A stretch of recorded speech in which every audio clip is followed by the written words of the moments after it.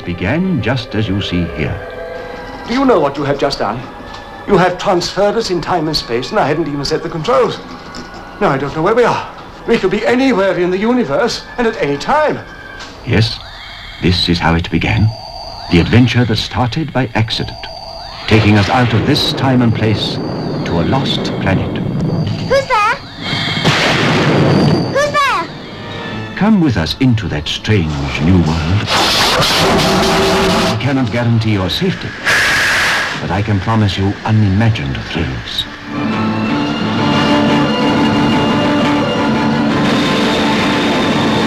You have invaded the world of the Daleks. Every move you make, we can see. Every sound you utter, we can hear.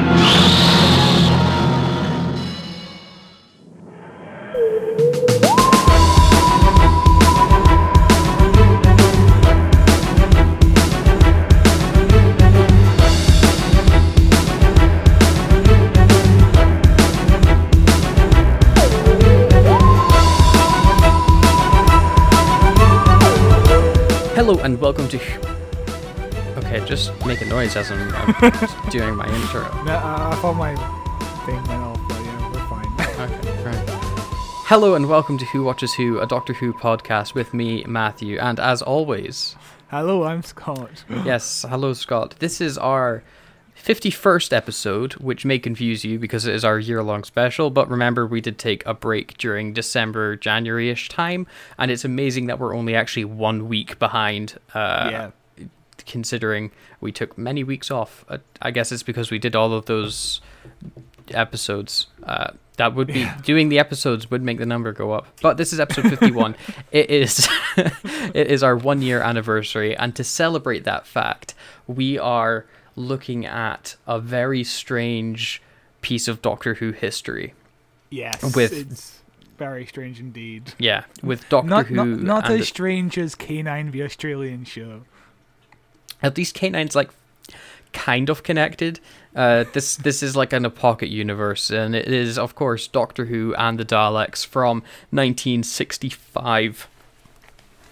This film originally came out on Monday, August 23rd, 1965, which at the time of recording was 56 years, 8 months, and 15 days ago.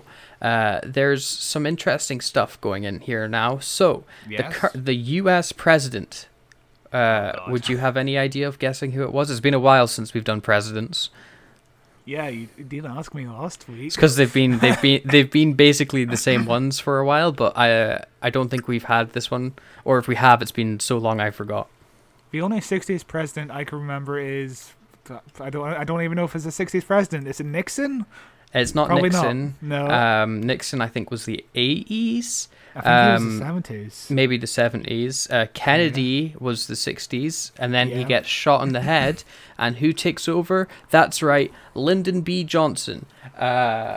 Speaking of Kennedy, poor old Kennedy missed all the Doctor Who episodes. He died the day before Doctor Who came out. Poor man. Yeah. Or maybe the reason Doctor Who came out was because he died. You know, he had to die for the show to go on. Although, I was thinking about this earlier. I meant to message you this, but I completely forgot. Winston Churchill died about 2 years after Doctor Who started, and he was born in the 1800s. Jesus Christ. People in the 1800s got to enjoy that were born in the 1800s, lived long enough to enjoy Doctor Who, and that is just insane. You know, that's 2 centuries ago. Somebody born 2 centuries ago enjoyed the same TV show I'm watching now. Very, very weird. You know, someday we'll be like, oh yeah, Doctor Who is still out in the year 2121. Like, Jesus Christ. Yeah. Doctor Who is going to be around forever, man. Yeah, very, very strange. But Lyndon B. Johnson seems like a very interesting man to me. He previously served as the vice president to John F. Kennedy, of course, taking over once John F. Kennedy suddenly stopped existing. he was most famous for his civil rights legacy by signing in the Civil Rights Act of 1964, the Voting Rights Act of 65, and the Civil Rights Act of 1968. I took a little bit of a look into what these actual acts were. So, the Civil Rights Act of 1964 prohibited discrimination on the basis of race, color, religion, sex, or national origin. The Voting Rights Act of 65 prohibited racial discrimination in voting, and the Civil Rights Act of 68 prohibited discrimination concerning the sale, rental, or financing of housing based on race, religion, national origin, and sex. So, of course, this is, the big civil rights movement in the US. Johnson really shouldn't get much credit for signing these into law. He was obviously the man that did it, but the civil rights movement was very much a grassroots movement from the people than it was for the, bigwigs up in Washington. I'm sure, given the choice, he would have not done this unless he, thought everybody thought it was a cool idea. But it's cool that he did it, and it's an interesting part of history. And it also stopped racism altogether. They did fix it. They did fix it in the 60s. That is true. They did completely fix it. The UK Prime Minister, you will never guess in a million years, because we don't really fetishize our leaders of public office like the US do. We've had so many prime ministers, and I think I can name you like 5. But the UK Prime Minister at this time was a man called Harold Wilson. And he represented Labour. He was the Prime Minister of the UK twice, from October 1964 until June 1970, and then again in 1974 until 1976.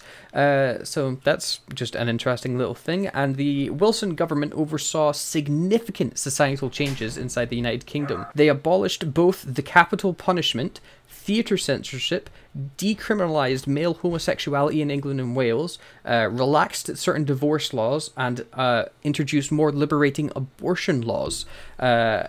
And also, during the midst of doing all of this, he called a snap election and won even more seats in Parliament.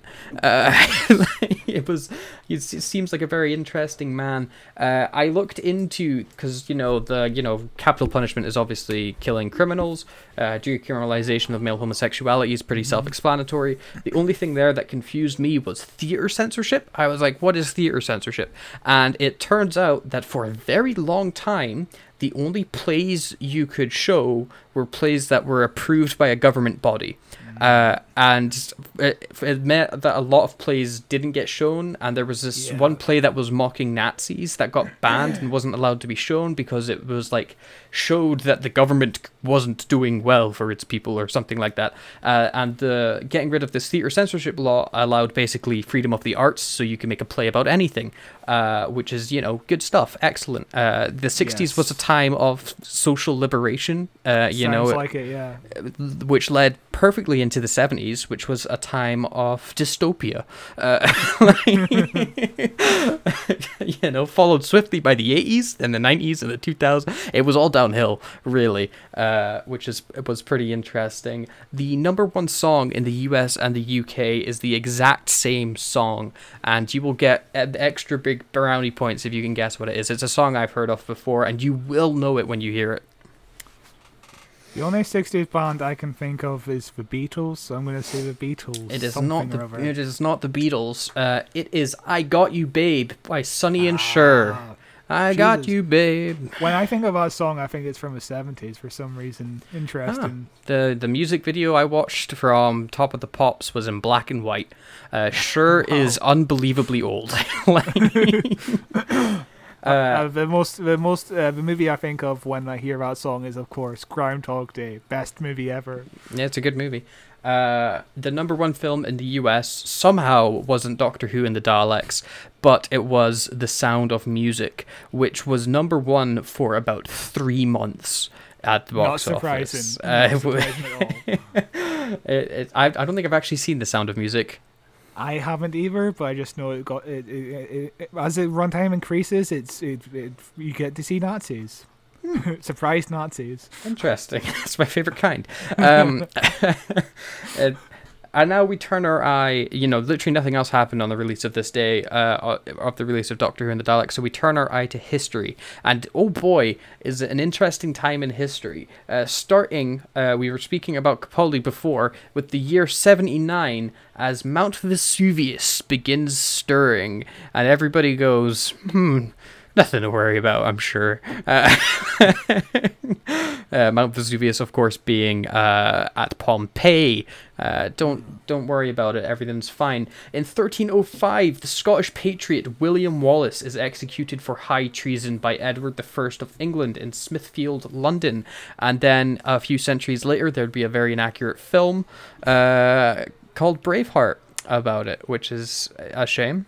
I don't think I've seen Braveheart all the way through. It's not my type of movie. What I like about Braveheart is there's this really famous battle on a bridge. Yep, which never happened. They do it in a field in the movie. Yeah. It's a field. In 1617, the first ever one-way street opened up in London. A long time ago, wasn't it? In 1850, the first U.S. National Women's Rights Convention convenes in Worcester, Massachusetts, and then we fast forward to 1921, and this is relevant for most recent news for us. The British declare a truce with the Irish nationalists Sinn Féin. Which they're back in the news, having just won the Northern Irish Parliament, and are calling again for a debate on a united Ireland, which making Star Trek's prediction of the future more accurate, terrifyingly. When was this? 1921. 1921, 101 years ago. Yeah, insane. To the day, to exactly today, 101 years ago. It's very, very, history likes to repeat itself, doesn't it? It certainly does. Yeah, there's been it always seems to be the worst parts we love to repeat as well. Hey, Irish unification could be a good thing, get rid of any power taking away from London is a good thing in my opinion, I don't know too much about Sinn Féin. I don't even know if I'm pronouncing it right. I'm probably not. I don't know their politics or anything like that, but big fan of Scottish independence, so Irish unification, why not? Let's do it. In 1974, you were speaking about the Beatles. John Lennon reported seeing a UFO in New York City, which is cool. I'd like to see a UFO. It was probably a bird. Or a plane. He's probably on drugs, looked up, saw a flashing light from a plane and went, oh my god, the UFO. But I'd like to believe. In 1966, Osama bin Laden issued a message entitled A Declaration of War against the Americans occupying the land of the two holy places. And people just weren't that worried about it. Nothing coming up. I'm sure nothing came from that. No, easy peasy. And then the most recent news we have, 2005, Hurricane Katrina starts forming over the Bahamas, later becoming a Category 5 hurricane. I vaguely remember Katrina. I remember watching stuff on BBC News about all the flooding and damage it caused, but I was 5 years old when Katrina hit, so it's the vaguest of memories for me. Yeah, it's the vaguest of memories of me as well. I just remember thinking Mr. Bean was going to be on, and I turned over to ITV, and suddenly, there's this hurricane. It's a weird episode of Mr. Bean. Yeah. Actually, that would be a good episode of Mr. Bean. Mr. Bean causes a hurricane. But that is all I've got. Flash forward from 2005 to 2022, and Hit Podcast Who Watches Who covers an episode of Doctor Who and the Daleks. Oh boy. Doctor Who and the Daleks. Firstly, did you ever see this movie as a kid? I saw a wee clip of it. I think it must have been on Sci-Fi or BBC or something like that. And I would have clicked on it because Doctor Who and the Daleks. I was like, what's this? Doctor Who? Oh my god. I remember clicking on it, and it was a bunch of people sitting around in the woods. Yeah. And then they were like, Doctor Who, Doctor Who, Doctor Who. They kept calling him Doctor Who, and he clearly wasn't any of the doctors I was familiar with, any of the classic doctors or any of the modern doctors, and I was like, what is this rip-off Doctor Who show? And then I turned it off. That was my experience with Doctor Who and the Daleks. Yeah, the first time I watched this was in 2006. It was a few days before season 2 started. You know, the one with what's his name again? David Tennant. The most famous one. Like if you say Doctor Who, the one everybody thinks of. But yeah, it was a few days before David Tennant made his proper debut as Doctor Who, and he wasn't going to spend the entire episode in bed. And I was like, oh my god, Doctor Who's going to come on. And obviously the BBC were like, oh yeah, we've got to advertise this somehow. And then we decided to put on not an old story of Doctor Who, we put on the movie. And I was like, what the hell is this? How is he human? But I had an ear infection and nothing else was on TV that day, so I just watched it anyway. Wow. And You were a lot like Ian in the movie. That'll make sense later in the podcast for listeners. I don't think I liked the movie that much. It was more of a oddity, like an odd fascination I had with it, rather than something I actually enjoyed. Yeah, I didn't like the movie that much watching it now. Spoilers for my opinion on the movie, but yeah, it's, you know, I didn't understand it back then. Now I understand it, and I just didn't like it. Yeah, it's certainly an odd. It's an interesting piece of Doctor Who history. It's a very strange piece of Doctor Who history.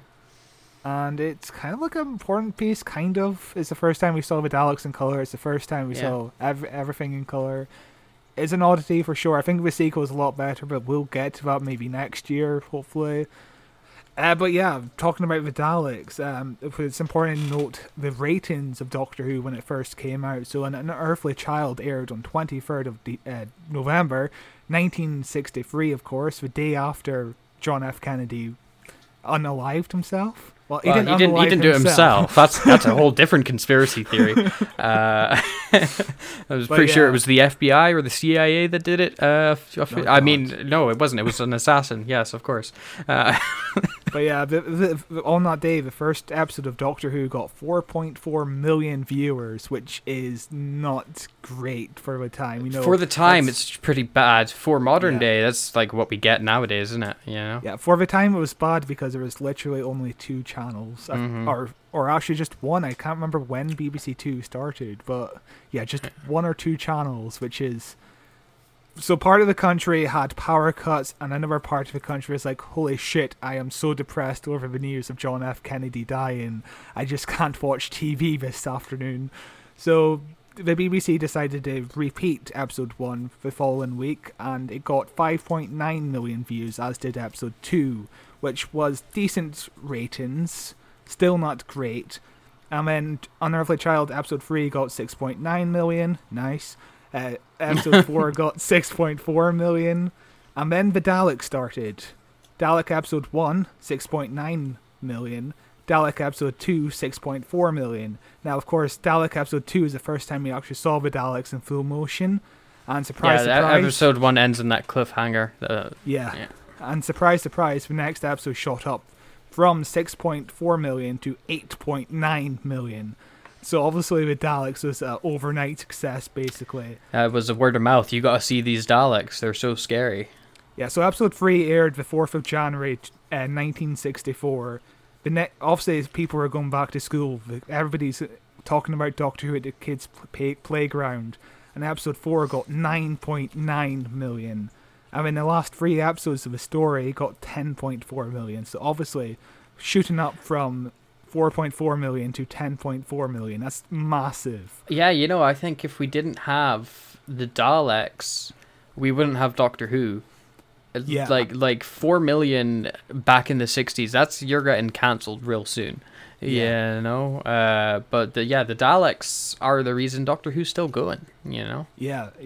It made the show more popular. Like, I believe I've heard people saying that Doctor Who would have gone off the air in the 13th episode. So that's the Edge of Destruction with that odd 2-parter where Susan tries to stab everyone. Do you remember that one? Very vaguely. But yeah, obviously the Daleks were huge and an overnight success for the show. And yeah, obviously it was perfect material for the movie screens. I wonder if we didn't have the Daleks, if Doctor Who would kind of be like Blake 7, you know, where some people are huge fans of it, and then most people like just don't really know what it is, and it's just this weird old sci-fi show, you know? Yeah. Without the Daleks, Doctor Who would have been just junked, you know. Every episode would have been erased from existence. Nobody would have looked for anything. It was only 13 episodes. It would be. Yeah, it would just be.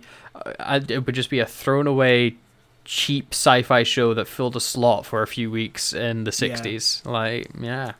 So it's just crazy to think of how the Daleks just made Doctor Who. And of course, the guy who made the Daleks is Terry Nation, who started as a stand-up comic, and he was told the jokes are very good, it's just you who's not funny, which is rough. That's amazing. What an insult. Oh my god. So then he obviously eventually found his calling was for script writing, so he initially wrote for comedies, and he was eventually approached for Doctor Who and was very insulted to be asked to write for a kids program. But obviously he needed the money, so he was like, I'll do it anyway, I guess. So he wrote the story based on his childhood during the Blitz and based the Daleks on the Nazis, pitching them as faceless, authoritarian figures dedicated to conquest, racial purity, and complete conformity. You say that they're based on the Nazis, but they're like squid aliens on a different planet, so how could they be even totally remotely... not political at all? No, Doctor Who's not based in politics. It's a sci-fi show, and when has sci-fi ever had anything to say about current day problems? Yeah. So our story of how the movie got made doesn't actually start in like a Hollywood production office or any kind of that. It actually starts with merchandising. And so Walter Tuckwell was an Australian man who lived in London. He was a toy entrepreneur. And he saw the Daleks on TV and he saw the merchandising potential. And the BBC at the time did not have any products on the market. It was a regular old George Lucas. Yeah. So the BBC told Walter, firstly, no licensing procedures existed to cater for such a request, and secondly, he was told to forget the idea as the Daleks will not be returning in the show. Cut forward to November 1964 and the Daleks were back. Yeah, and then cut to every single year, basically. The Daleks always come back. Yeah. So Walter eventually got in touch with Terry Nation, and Walter helped him get 50% ownership of the Daleks, and Terry was happy to give Walter the rights to make merchandise, which began appearing on the market by Christmas 1964. Daleks were everywhere in books, annuals, battery toys, construction kits, as well as other TV shows, and the only thing left was actually films. So yeah, so I think part of this is what led to the K9 being owned by Bob Baker, and which led to the Australian K9 show. Yeah. So yeah, small things happen for good reasons. It's that butterfly effect, isn't it? This tiny little change ends up echoing throughout history.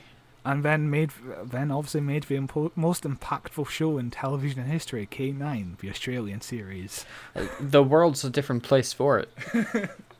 So, the movie studio that made the Doctor Who and the Daleks is Amicus Films, which means friendship in Latin, and it was founded by Milton Subotsky and Max J. Rosenberg, who were both New Yorkers. Subotsky started writing army training films for the government during World War II and eventually crossed paths with Rosenberg, who was a movie distributor. The pair worked on The City of the Dead in 1960, which was a very successful horror film, and they decided they should build their own studio in the UK in 1962. And I presume they chose the UK just because the UK film industry was kind of like huge. Nothing at the time. Or maybe it was nothing. It was kind of nothing compared to Hollywood. It's interesting. Maybe it's cheaper to film in the UK, or we were unionized a lot sooner than Hollywood was, though. So maybe it's not. Maybe it's a tax thing, because that's what Star Wars ran into in '77. Because they shot that in the UK, and they ran into a lot of issues with unions, and everybody's got a tea break, sort of deal. So I don't know why anybody would shoot in the UK over the US. Must be a money thing. I don't know. That's what I'm thinking. Yeah. Must be. But Amicus Films at the time was known for moderate budget films that were usually successful. They're basically like the Blumhouse Pictures of the time. and they primarily made horror sci-fi films that were often mistaken for Hammer horror due to their visual styles and use of the same frequent actors, notably Peter Cushing and Christopher Lee. The main distinction that Hammer made is that Hammer made Gothic period films, while Amicus were usually set in the present. Are you familiar with Hammer films at all? I am familiar with Hammer films. I don't think I've ever seen a whole Hammer film to its end. They are on BritBox, or at least they were. Yeah.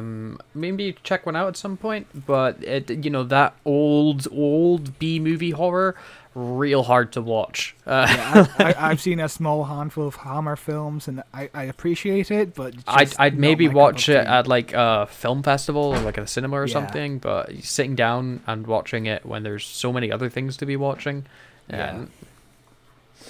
So Amicus Films was responsible for films like Dr. Terror's House of Horrors, The House That Dripped Blood, Tales from the Crypt, and Vault of Horror, which actually starred a young Tom Baker just a year before he got the role of Doctor Who. Or the Doctor, because his name isn't Doctor Who, but you know what I mean. You wouldn't know that watching this film. So Amicus Films eventually ceased to exist in the mid-70s. Subotsky immediately wound up creating Sword and Sorcery Productions and began trying to get a live-action Incredible Hulk film off the ground, which never came to be. A 1970s Hulk film would have been very odd. It's a bold choice to make in the 70s when you can't really do so much effect. I mean, you could kind of shoot it like a kaiju movie, but I feel like they would just shoot it like that 80s one. The TV show, the TV show where it's just a guy in green paint who's slightly muscly. I've seen some episodes of the TV show. It's perfectly fine, It's just a guy in a suit. He's not even in a suit, really. He's got he's makeup painted on. Green. Yeah. But he later wound up producing a bunch of Stephen King adaptations, Cat's Eye, Maximum Overdrive, and 1992's Lawnmower Man, which was dedicated to his memory as he died in 1991 at the age of 69, which isn't nice. No, not nice. Yeah, people die incredibly young in the world of Doctor Who, apparently, because we talk about people dying at a young age all the time in the show. People also just died younger in the 60s and stuff. They were smoking like 50 cigarettes a minute. Yeah. Like, my vague memories of Doctor Who, does the Doctor smoke in this movie or no?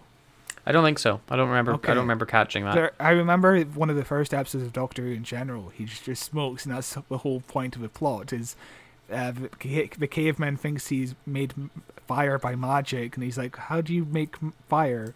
That's the whole plot of the episode 1. I don't remember the Doctor smoking in season 1, but it's fucking wild, man. I'll tell you that much.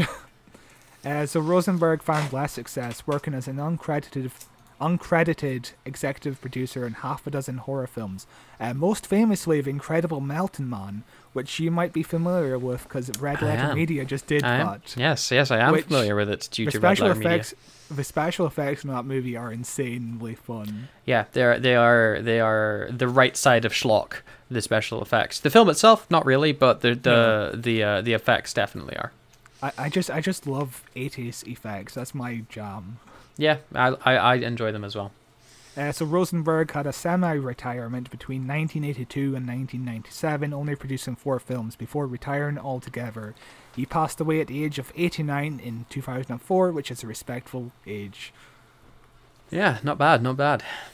So we're jumping back in time to talking about how Subotsky actually got the rights for Doctor Who. So in the early 60s, Subotsky took note that Hammer was finding new success in releasing family films, and he decided this was the perfect opportunity to get more cash. So he approached the BBC in autumn 1964, before Dalek's Invasion of Earth aired, and got in touch with Verity Lambert, who was the producer at the time, and he was interested in gaining rights for 3 Doctor Who productions. So he wasn't sure which Doctor Who stories he was interested at this time. You've seen all these episodes. Which episode do you think would make a good movie out of those first 10 stories or so? I'm going to need a reminder on what those 10 are. Because I think Marco Polo could have been a great movie. Hang on. Let's pull up the oldie BritBox and remind myself of what these 10 episodes are. because I have seen them, but I don't know what they are off the top of my head. We've got An Unearthly Child, the one with the cavemen. I know Unearthly Child, yes. The Daleks, The Edge of Destruction, Marco Polo, The Keys of Marinus, The Aztecs, The Censorites, The Reign of Terror, Okay, right. Let's see.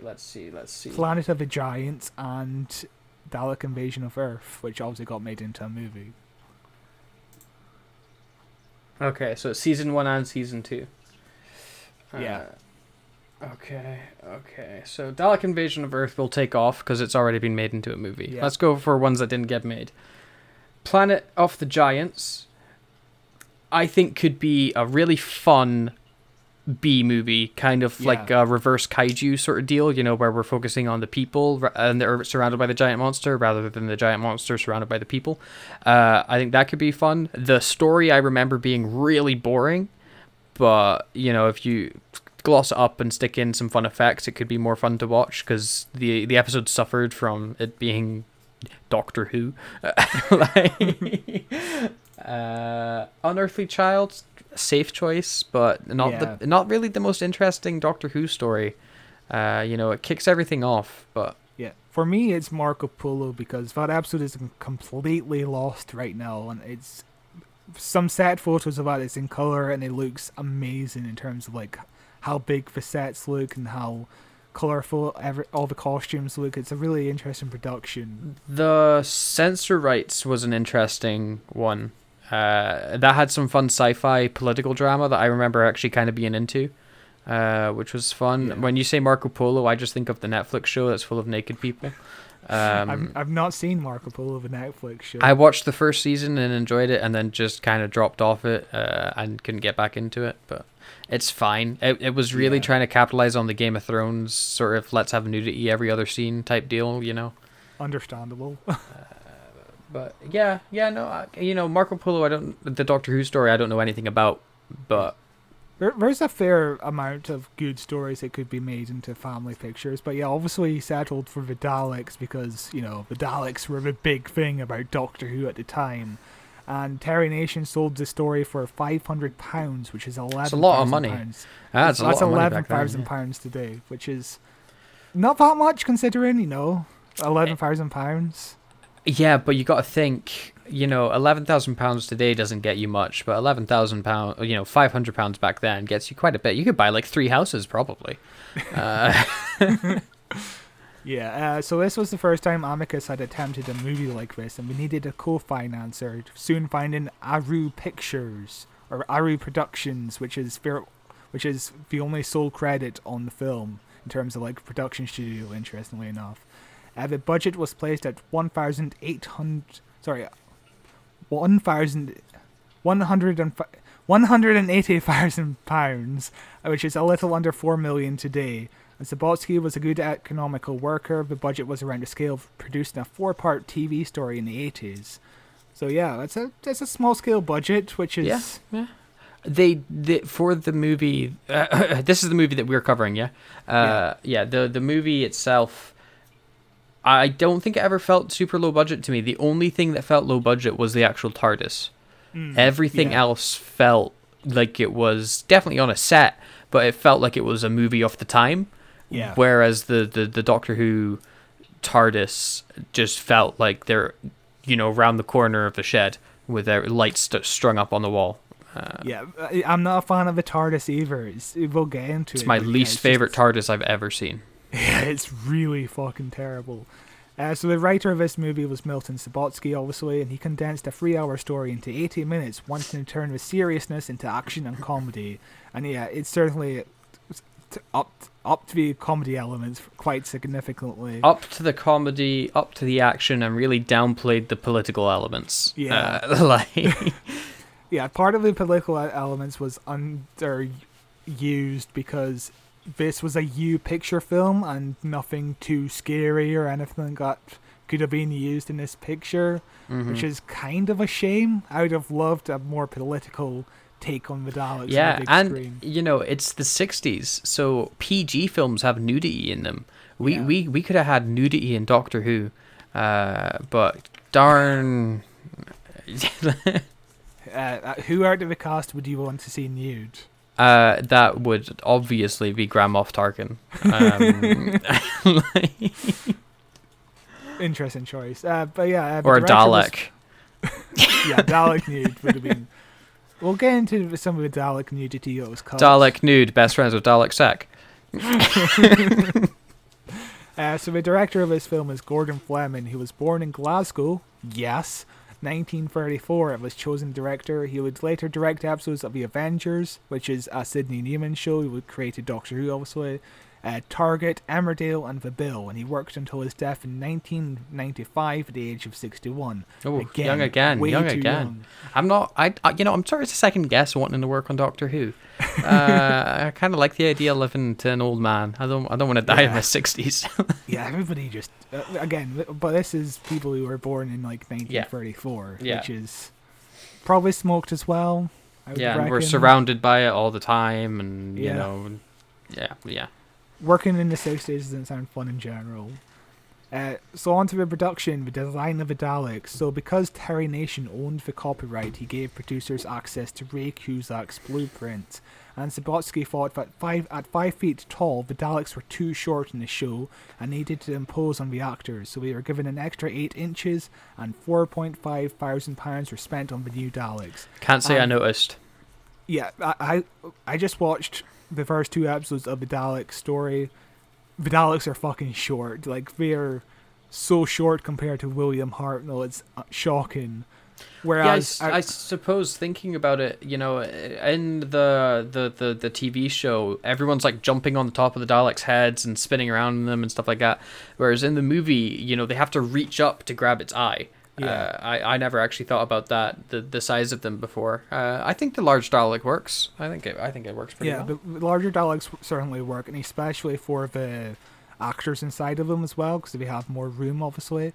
So the new designs incorporated chunkier, wider bodies, larger flashing lights in the head of the Daleks, and it allowed the operators who were brought over from the TV show, interestingly enough, more space, even allowing them to stand if they wanted. So yeah, apparently on the TV show, they were constantly getting their shoulders like restrained, and they would come out of a Dalek suit just in agony, which does not sound comfortable. So yeah, the TV Daleks were milky white, which made them look metal in studio light. So the movie Daleks had to be Technicolor, with rank and file Daleks being blue, leaders being red, and Supreme Dalek being black. And I think the colour system is interesting because obviously it would be incorporated in the show later on. It reminds me of the Power Ranger Daleks. Yeah. That never came back, that dropped storyline. Those were kind of chunky Daleks as well. I kind of want them to come back. Yeah, they were made taller as well because they had to match Karen Gillan's height, who was a taller companion. And Stephen Moffat was like, oh yeah, we need more imposing Daleks. Yeah. So it's a shame that storyline just led to nothing. Yeah, I think they turned up in Asylum of the Daleks. They were just like background characters. It's very possible, but like I think Stephen Moffat literally said, "Yeah, we had a plan for them, and then we just decided we weren't going to do that plan anymore." Yeah, which is a shame. I haven't seen the episode in forever, so I can't remember if it's any good or not. But yeah.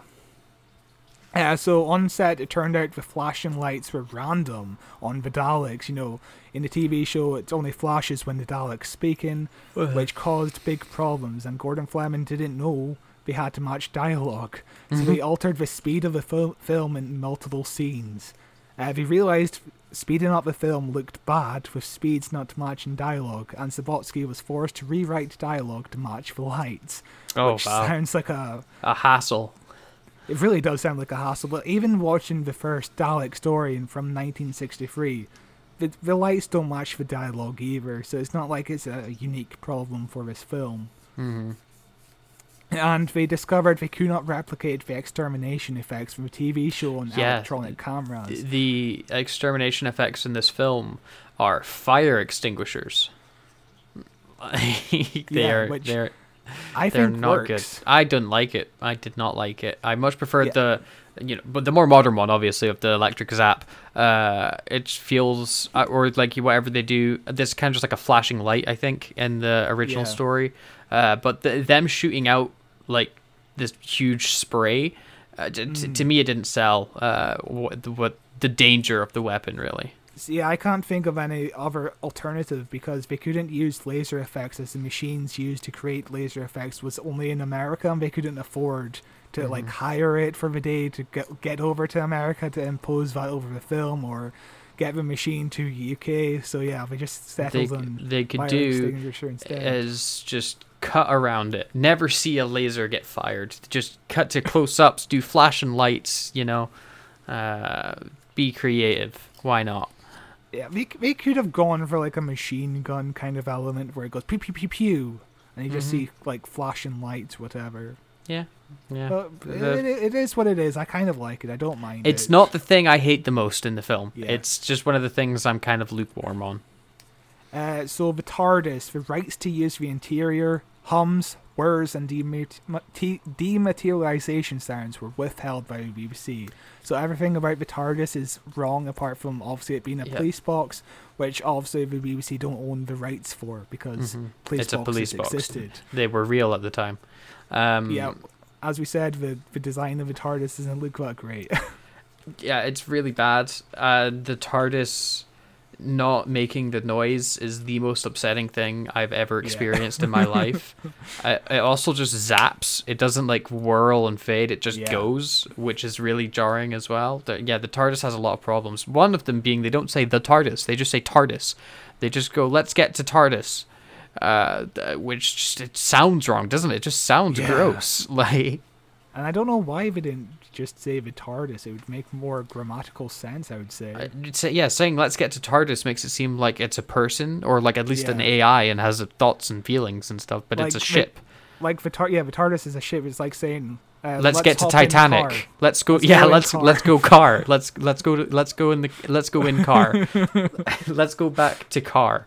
Like so this film took 6 weeks to shoot in April 1965 and was released 4 months later in August. So that's a hell of a turnaround. Jeez. It's again, this production studio made films on the cheap and just farted them out a few months later. It's just incredible. Get them out the door, make it and out the door. Yeah, it's more of a factory than like an art form, really. So talking about the sets, Bill Constable was the set designer and Shepperton Studios was used as the location. They had 2 massive sets and it was the largest film stage in Europe. And one was obviously used for the Forest of Scarrow and the other was used for Dalek City.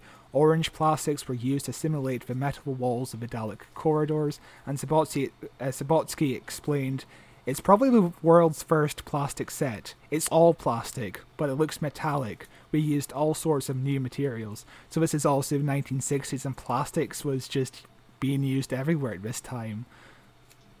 It's cool. I don't think I noticed most of the set being plasticky.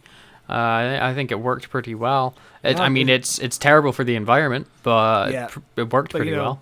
It's the 1960s and we haven't quite figured out how terrible it was yet. Or they did, and they just completely They just need to watch that episode of Doctor Who. Too bad they didn't have that yet. Praxeus? Sure. I mean, of course, Doctor Who would make a big anti-plastic episode like 5 years later with Spearhead from Space, the Autons. So the cast, the characters were obviously altered in order not to waste time in establishing background, and it was easier to make Susan and Barbara granddaughters and Ian a boyfriend, and the Doctor was made to be a human inventor, which, you want to talk about any of that?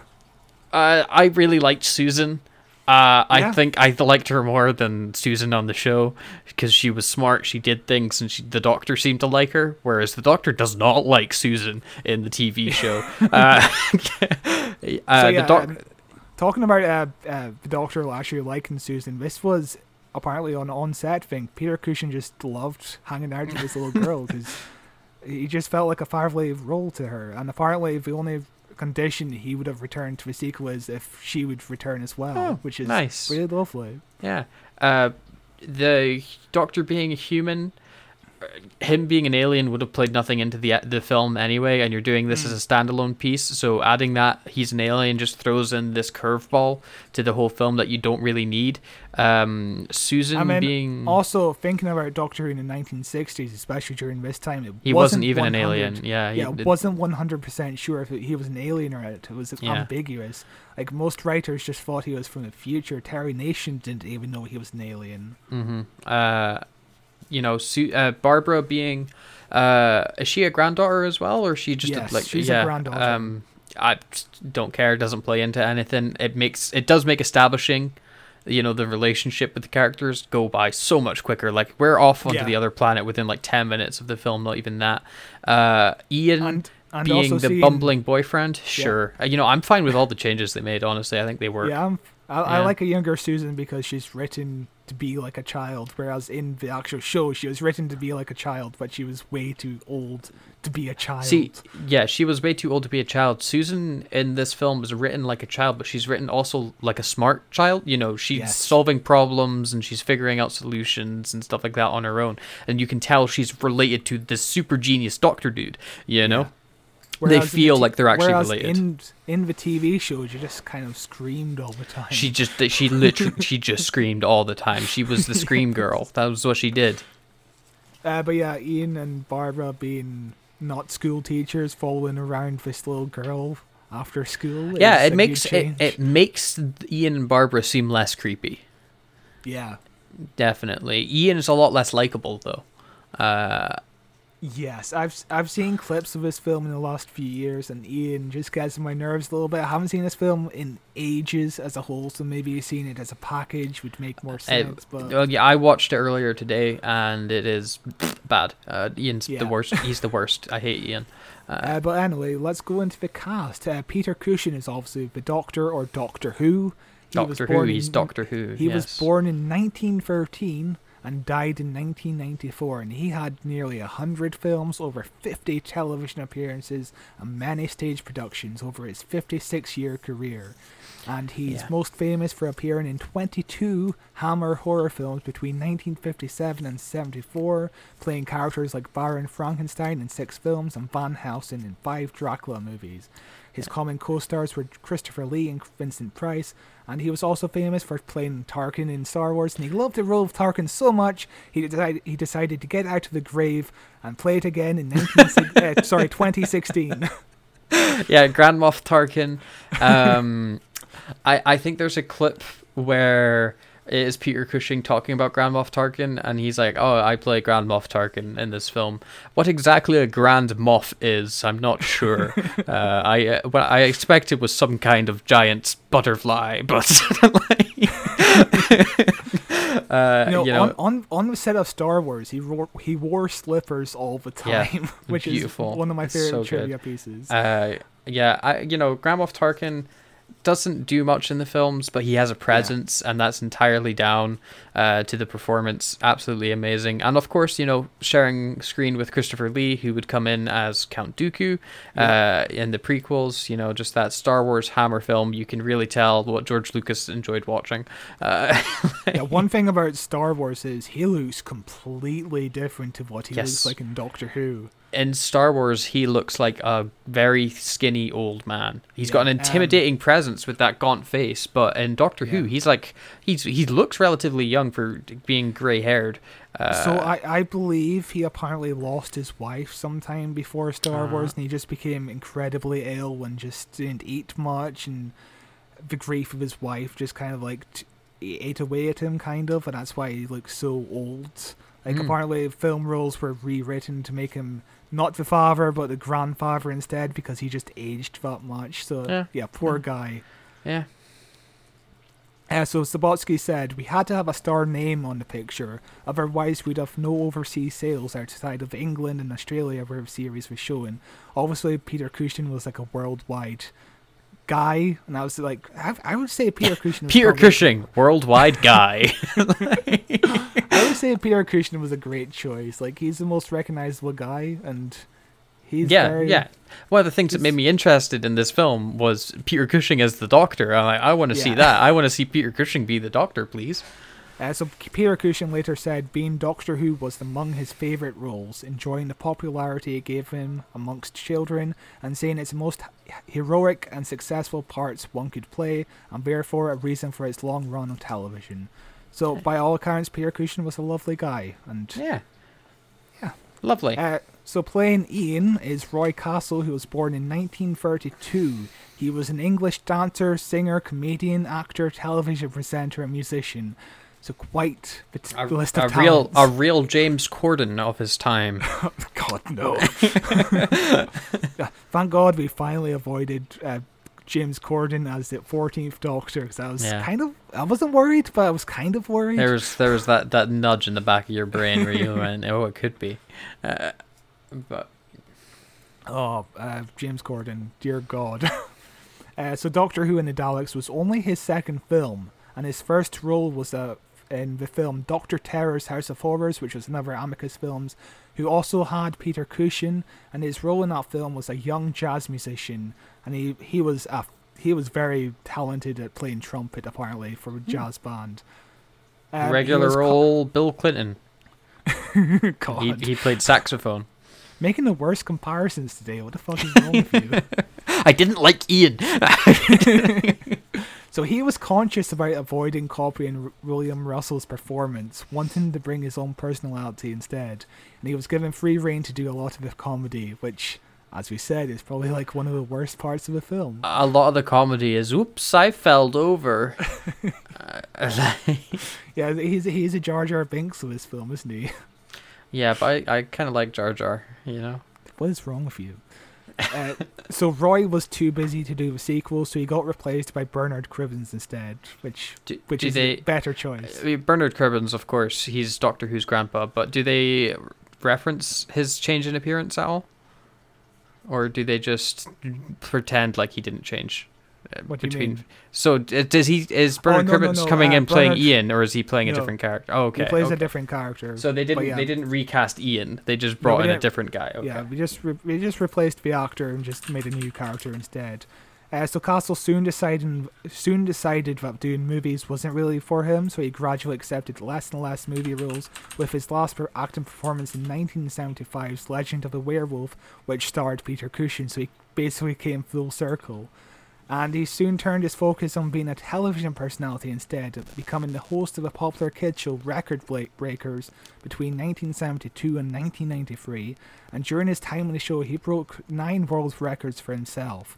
And some of these records include fastest tap dance, 1,440 taps per minute, which is 24 taps per second, longest wing walk at 3 hours and 23 minutes. What's a wing walk? Playing a wing walk is basically when you're on a plane and you're basically standing on top of the plane. Okay. He did that for 3 hours and 23 minutes, which is... Jesus Christ, I would be scared.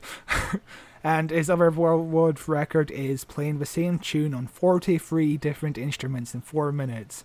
So yeah, he was a very talented motherfucker. A quick man.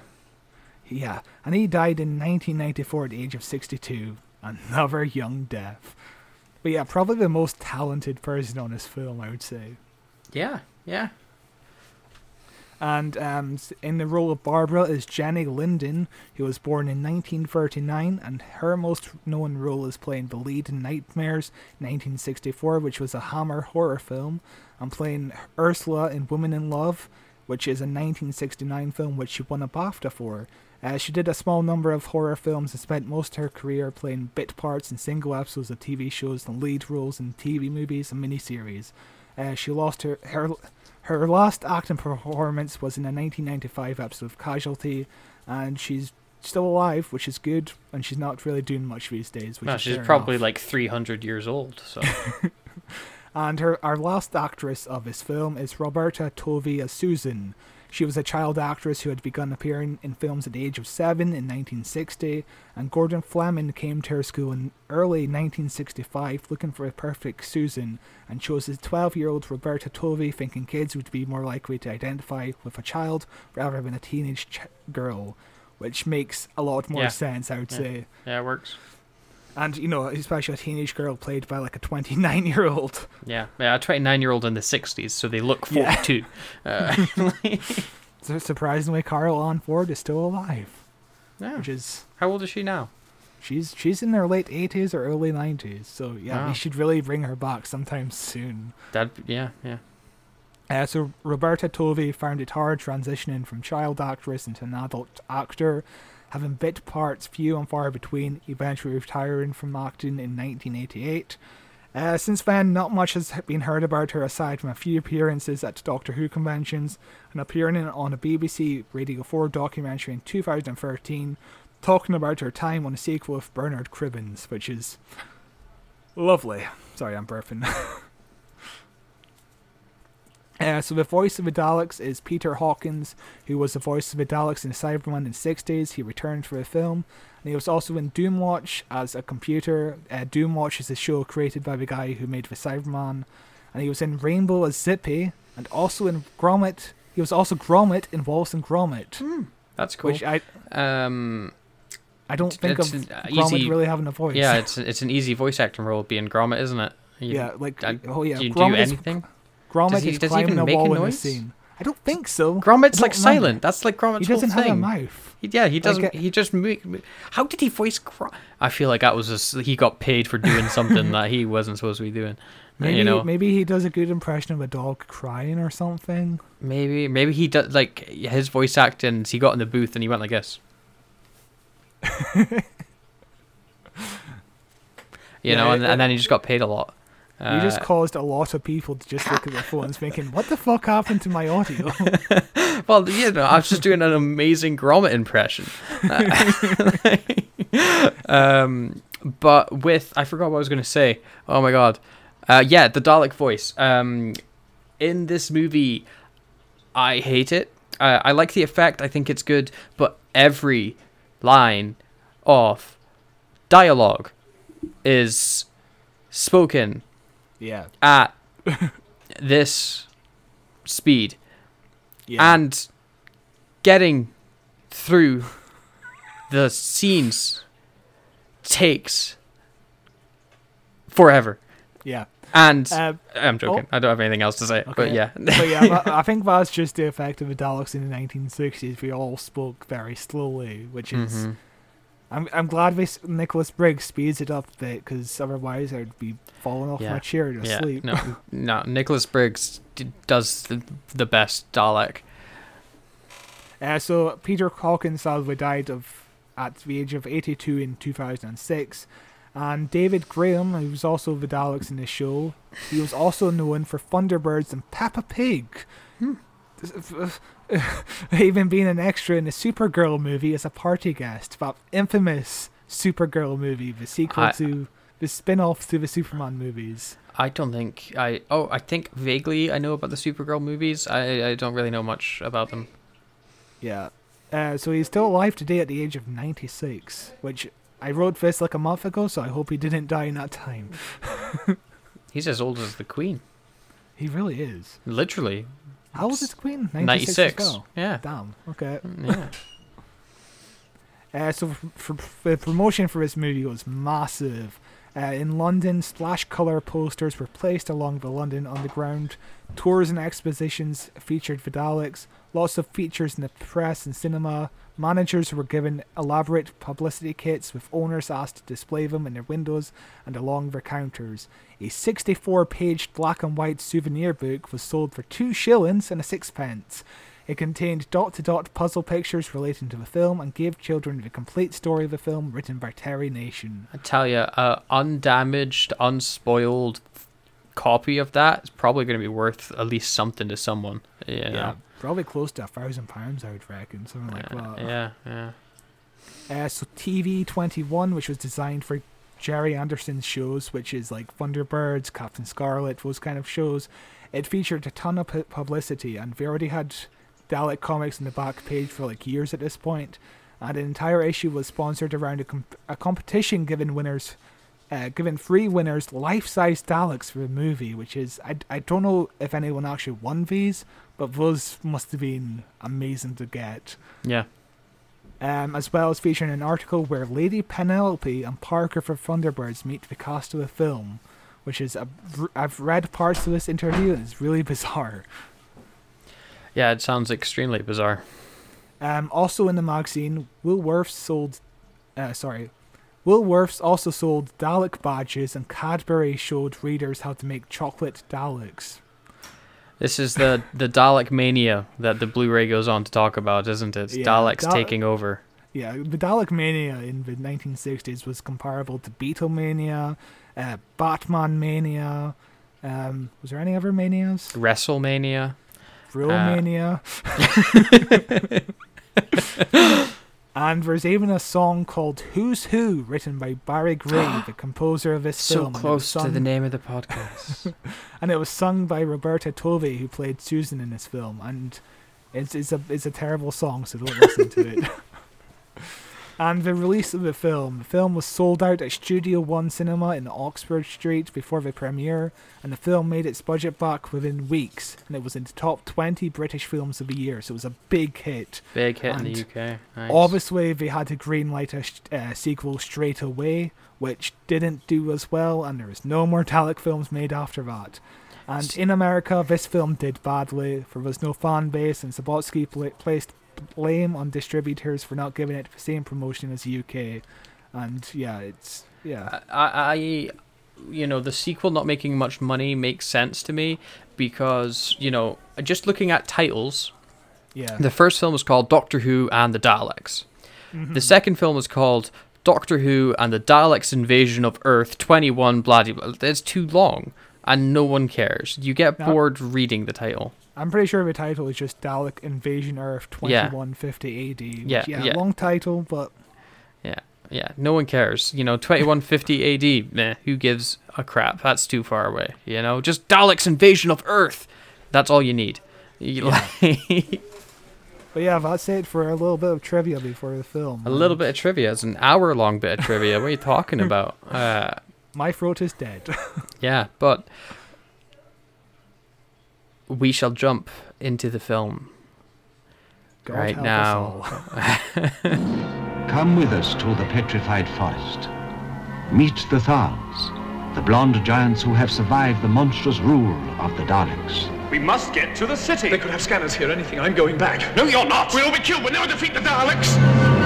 Remember, we are watching you. We can destroy you. It's a trap! Go back! Run! These are the people trapped by the Daleks. Doctor Who, the brilliant science professor. The young man who triggered off this strange journey.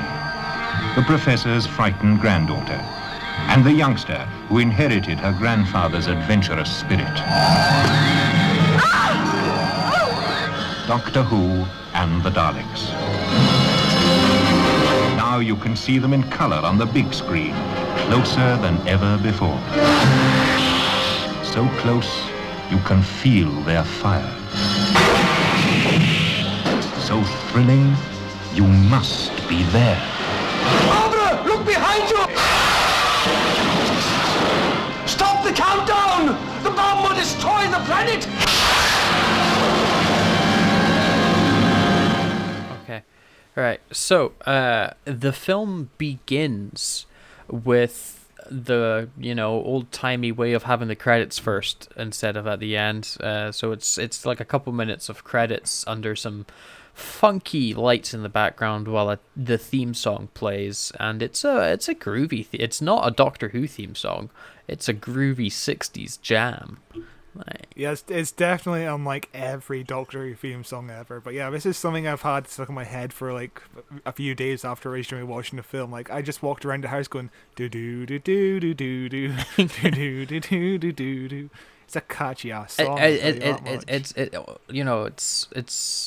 reminds me. I don't know why I'm getting the vibe. I'm getting kind of like an Inspector sort of detective 60s show from that theme, not a time traveling sci-fi movie. It is, very much not sci-fi in any. Not even the instruments are using are classical sci-fi instruments. It's jazzy, Yeah, it's very bizarre for Doctor Who, but imagine if they got the ability to reconstruct the Doctor Who theme song with a full orchestra. That'd be amazing. It'd be amazing. Yeah. Yeah, but the BBC didn't want to give the rights for some reason. It doesn't make sense why the BBC would just were like, nah, you can't use the theme song, the iconic theme song. Yeah, they were really picky and choosy with what they could and couldn't use, Yeah, you can make a feature-length version of our most successful story so far. That's for sure going to get more eyes watching the TV show. But, right, the TARDIS, nah, that's kind of ours. And the music, that's kind of ours as well. Like, but it's complete backwards thinking. I don't understand it. Yeah, but it's an odd product of the era, I would say. I mean, the BBC's probably still like that even to this day. It's not famous for changing, is it? No. But the film then opens up on the best joke in the film. It genuinely made me laugh and made me go, oh, maybe this will be good. A feeling that left quickly after. It's definitely a joke that signifies it's the Doctor. Yes. This feels like something any incarnation of the Doctor would do. It's very much, fits the personality of the Doctor. So to explain the joke, as all good jokes need, we see we open up on little kid Susan reading a physics book. We pan across to Barbara reading The Science of Science, which is just a great title for a book. And then we finally land on the Doctor, who is, of course, reading a action comic. And he's finding it, I think he's got the line of, oh, it's just quite exciting. To be more specific, he's reading Eagle Boys World, which is a very 60s comic Who's book. not a fan of it? Who's not a fan of that comic? I love it. I love that. I've read every issue. We also find out that Ian is going to be showing up in a few moments, and the Doctor is like, who's Ian and why is he coming to my house? Because in this incarnation, of course, the Doctor, Barbara, and Susan are all related. Because it saves on time. Barbara's like, I've told you about Ian. He's kind of like my boyfriend, he's coming around visiting. And the Doctor, who either does not give a crap about Barbara's personal life or is just extremely forgetful. It's like, oh, okay, cool, Ian's coming. That's nice. He will forget about Ian in a matter of moments. he frankly does not give a shit about Ian, and there's more in the film later on. It's just there's a point where he gets Ian punched in the face, which is like, oh my god, Doctor, what the fuck are you doing? He just doesn't care about Barbara's personal life as well, I'd imagine. Yeah, some of Hartnell's personality traits bled over into this incarnation of the Doctor. He's more caring towards Susan than Hartnell ever was, but his relationship with Barbara and Ian's basically the same. This is certainly an absent-minded professor kind of Doctor. Mm-hmm. He just cares about science. That's all he can think about at all times. Yeah. But there is a chap at the door, and Barbara goes, "Oh my God, he's here already. I have to go get ready." Susan, go answer the door, and Susan's like, "Okay, fine, I'll answer the door." She opens the door, and Ian, this is our first introduction to Ian, the comic relief, and he bursts everybody's guts into a pit of laughter as he falls through the door and headbutts a clock. And I hope you love slapstick, because that's all he does. He just fumbles. He's just a fumbling fool. Yeah. So off camera, we watched about 10 minutes of this film just to reacquaint ourselves with what's actually going on in film, and he probably has like 5 moments of slapstick in like 8 minutes of screen time. The entire plot starts happening because of his slapstick. Like, they only travel to the planet, which Skaro. It's not Skaro they're on, is it? No, they're on Skaro, but it's not actually named Skaro in this film. Right, yeah. They only travel there because Ian falls onto the terribly placed plunger that makes the TARDIS... We'll get to the TARDIS. It's the worst part of this film. But speaking of plungers, it's like the only plunger in this film, which is very odd because it's the Daleks. The Doctor goes to shake Ian's hand, and Ian gives him a box of chocolates by mistake, because of course he's a bumbling fool. And it leads to another pretty good joke where the Doctor's like, "Oh my God, you shouldn't have gotten me these chocolates. That is so unbelievably kind of you," which is just great. Yeah, it's another moment where it's like, oh yeah, this I can imagine any incarnation of the Doctor doing this. Yeah, yeah. Like John Pertwee with a sandwich in the Sea Devils. Yeah. But Ian explains that no, of course the chocolates are for Barbara, and he goes on to say that they are soft-shelled, which is something you should remember for 2 seconds' time, and also later in the movie. Get it? It's foreshadowing, where the Doctor weirdly puts the chocolates down on a couch, and then he tells Ian to sit on the couch, and so Ian, being blind, sits on the couch and sits on the chocolates, crushing them, and they're soft shells, so all the chocolates are ruined. And then Ian gets up again and he goes to sit on another couch, and the Doctor's like, "Whoa, wait, don't sit there." And I honestly thought they were going to do there's another box of chocolates sitting on that couch. But no, instead it's the Doctor's left his sci-fi gadget there. It gets who's the fourth sofa for? Because everybody has an armchair. The Doctor has an armchair, Barbara has an armchair, Susan has an armchair, and then the gadget gets an armchair as well. I think it's just an armchair for an extra guest, but the Doctor didn't expect Ian there, so he was like, "Oh yeah, I'll just leave this here because nobody's going to sit on it." I suppose that makes sense. Yeah, that's not an active seat in the house. There's also like other chairs in the background because this is a 60s living room, and there's a little dining room set up in the background. Yeah. This is certainly a 60s house. The wallpaper is very fucking ugly. The Doctor and that then starts explaining that it's a gadget for his machine that he's building called TARDIS, and he's like, "Do you want to come see this machine?" And Ian's like, "Yeah, I suppose." Barbara's being removed from the plot for now. So maybe I wasn't paying attention, but what exactly does this gadget do to the TARDIS? Yeah. It does the thing. It sci-fi's it. It sci-fi's it. I don't. Yeah, we didn't understand. It's a gadget. It does the blurp, and then the flirsion works. So yeah, there you go. It's the blurp for the flirsion. The Doctor leads him outside to this very cute garden. Before that, he also forgets Ian's name. He does. Another good joke. He calls him Harold. Yes. Which is interesting because it's usually his last name he forgets in the show. Yeah, it also leads to another good joke when he forgets it moments later when Ian's like, "Oh no, it's Ian." And the Doctor's like, "Oh yes, Ian, of course, right." And then he opens the door and he's like, "Off you go." Yes. Which is, it's... Yeah, the Doctor is very quick with the jokes in this opening scene. They kind of don't happen as much as we actually get into the rest of the film. I didn't remember finding it as charming when they actually get onto the alien planet.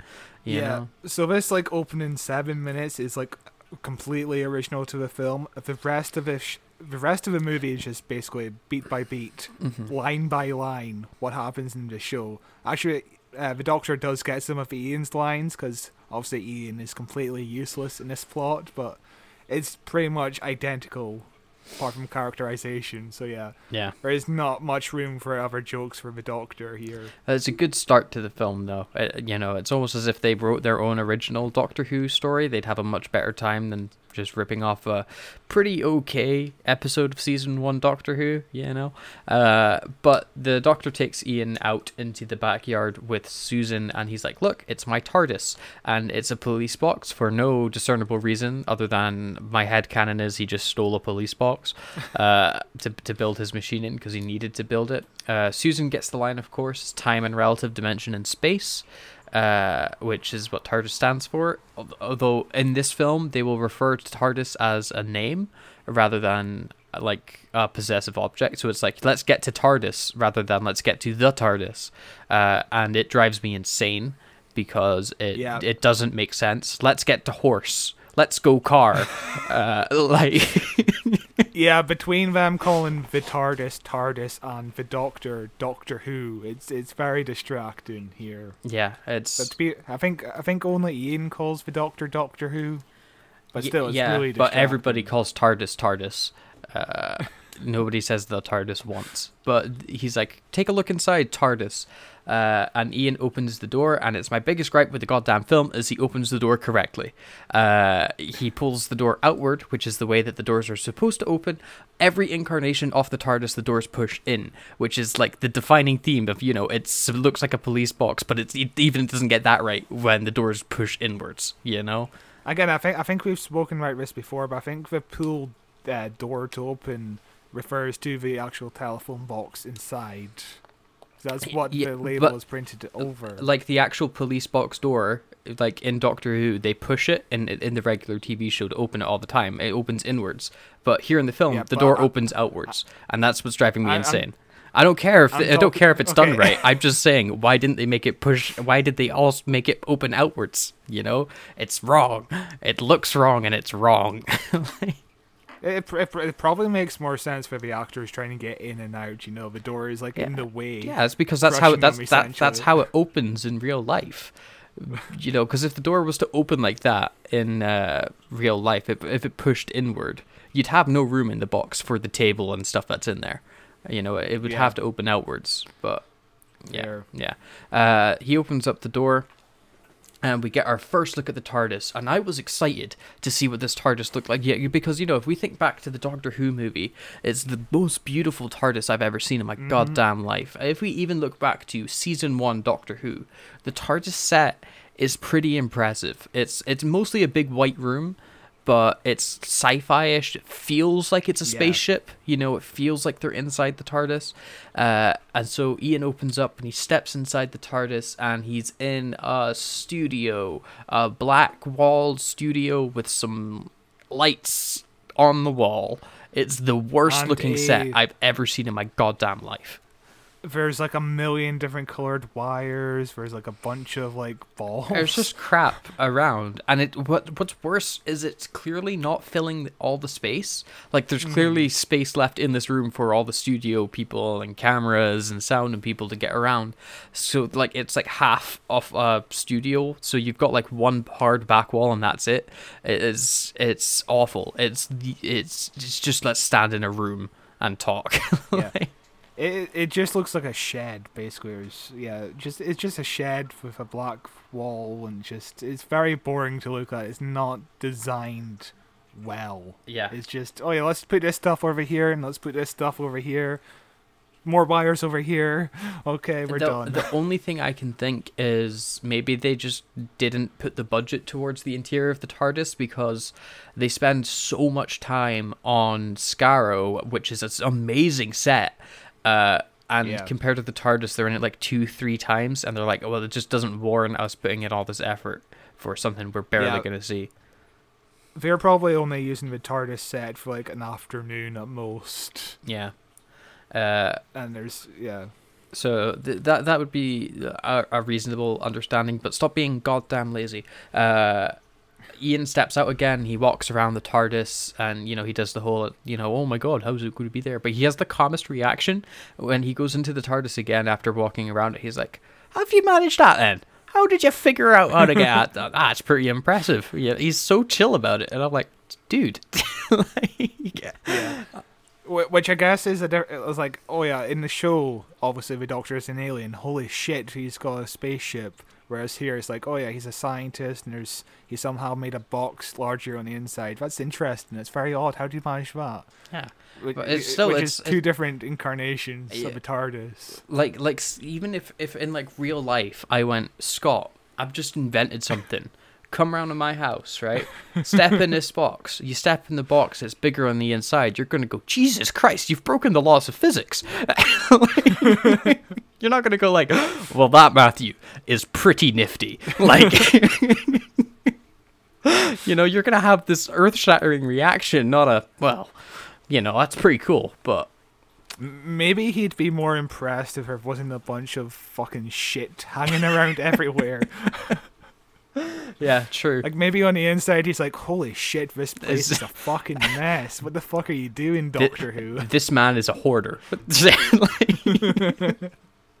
This man is like Chris Chan's mum. But Barbara suddenly appears in the TARDIS, and she's like, "I thought I'd find you in here," which immediately gave me like they kill people in this room vibes. Like Barbara lures men to the house, the Doctor takes them into this big mysterious TARDIS, and then they murder them. It was very sinister. And she's like, "Oh, it's so nice to see you, Ian." She gives him a big hug, and then Ian sits on this inexplicably not locked lever that makes the TARDIS move. Like it. Why not stick it so you have to press down a button and push it rather than it's just you just push it? It's so poorly designed. But hey, oh, here we go. But also here, do you blame Barbara for the accident, or do you blame Ian? Barbara essentially pushes Ian over. I'll do you one better. I blame Doctor Who for not designing a better TARDIS and for not putting a lock on the lever. I've been a fan of Doctor Who for 17 years, and I've been trained not to say the name Doctor Who, and every time I have to say it here, I feel dirty. But just think to yourself, right? This is not the Doctor. This is alternate timeline Doctor Who, where he's a human man. He is Doctor Who. Dr. Percival, that's his first name I'm giving him, Who. Dr. Percival Eugene Who. That's his full name. Dr. Percival Eugene Spencer Who. That's his whole name, okay? So that's just what we're going to have to call him from now on. So for the last 2 weeks, we've had news about the 60th anniversary. Could you imagine if Russell T Davies turned around and was like, "Oh yeah, this is kind of like our multiverse of madness. We're going to fucking meet Doctor Who, played by Peter Cushing, and he's going to be CGI." Yeah. That'd be amazing. That would be an interesting choice for them to make. Also because it would be a big deal because I'm pretty sure Disney just own Peter Cushing. Like I'm pretty sure we do. Which is what a terrifying time to live in. Yeah. Well, it doesn't bother Peter Cushing, I guess he's dead. But the TARDIS starts moving, and the Doctor Who is like, "Oh, you've set off the TARDIS and I don't know where it's going. This is quite exciting, isn't it?" Which again, he's the Doctor. It's showing the Doctor's personality through. I think he does it.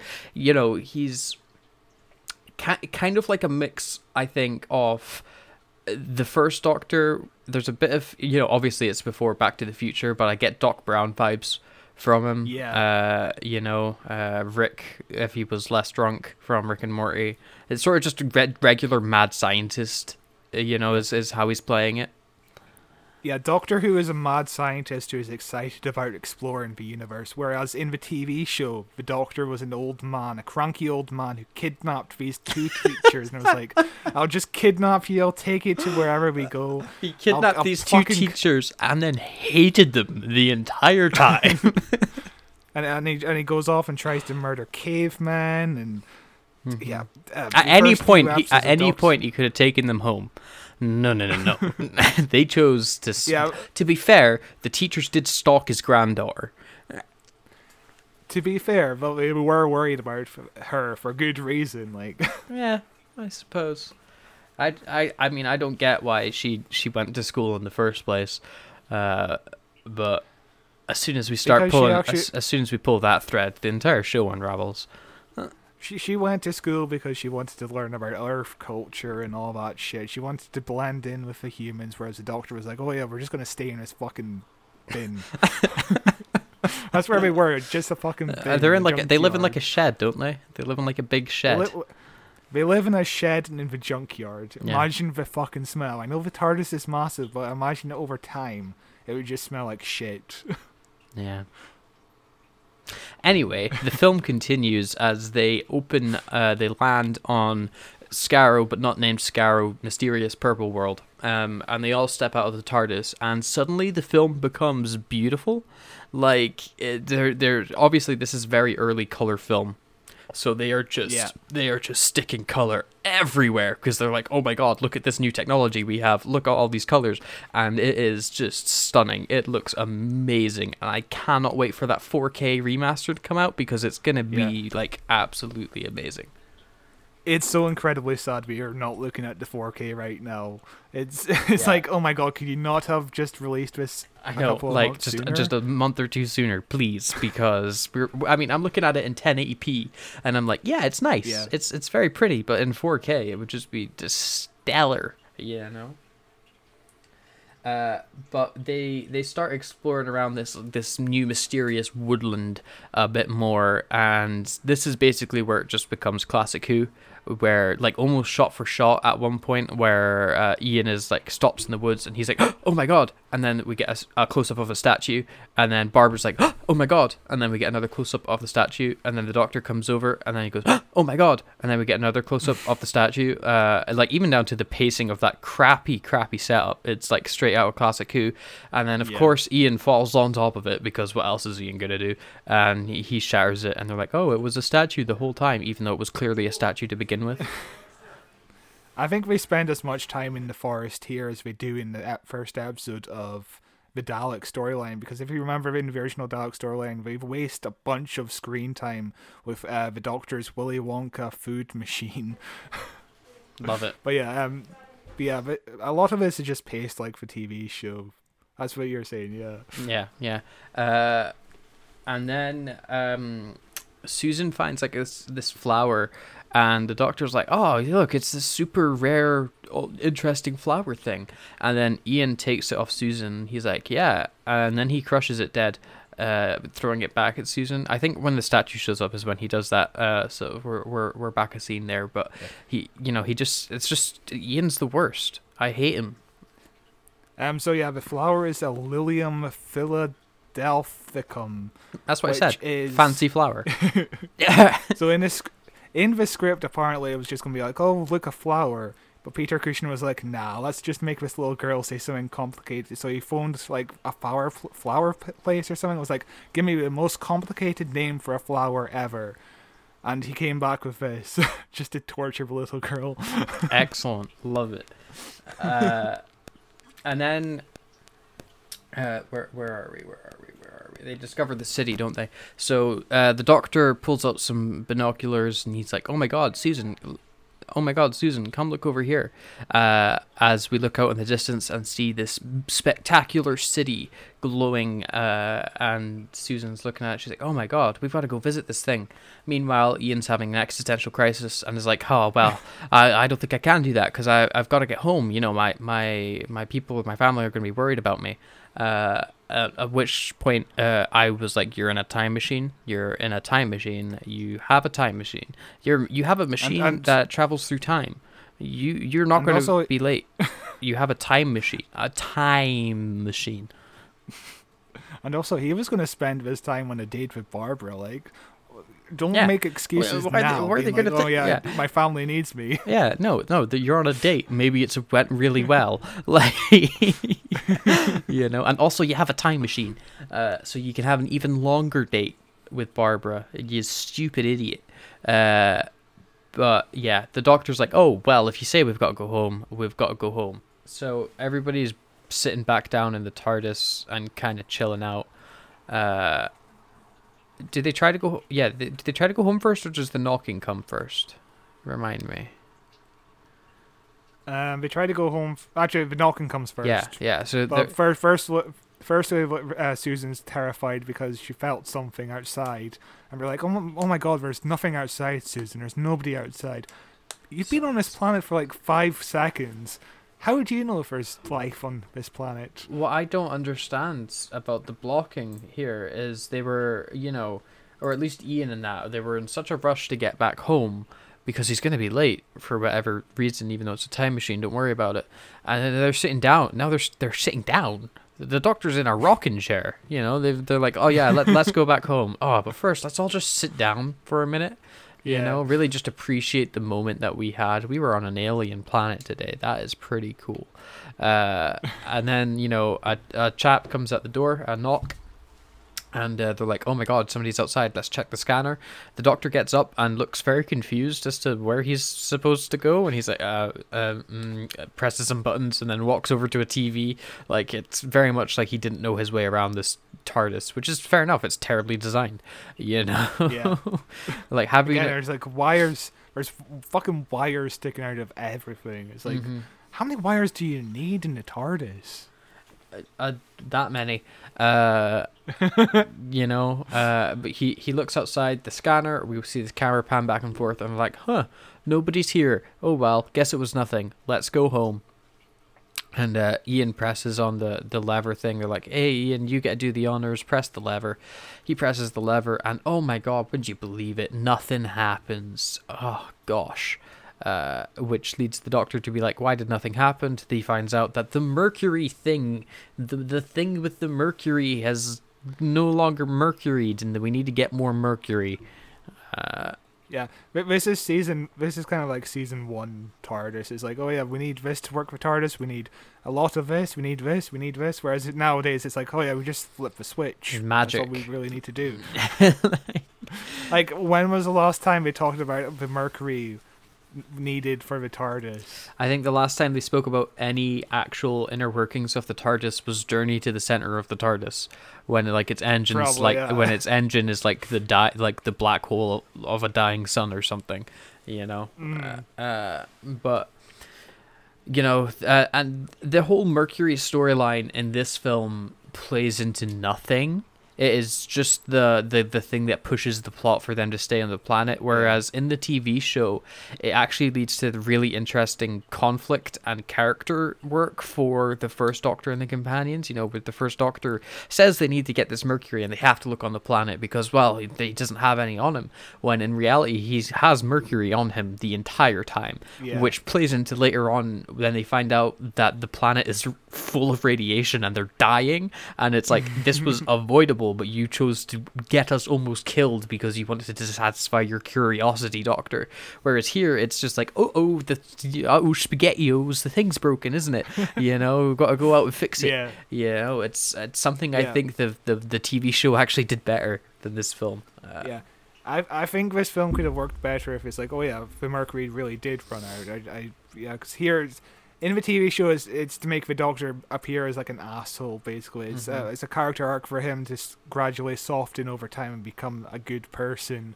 Because he was an asshole in his first few episodes. Oh, yeah. Whereas here, it's like, oh yeah, it's in my pocket because I just wanted to explore. That's what he tells Ian later on. It's like, okay, but still, there needs to be consequences to you.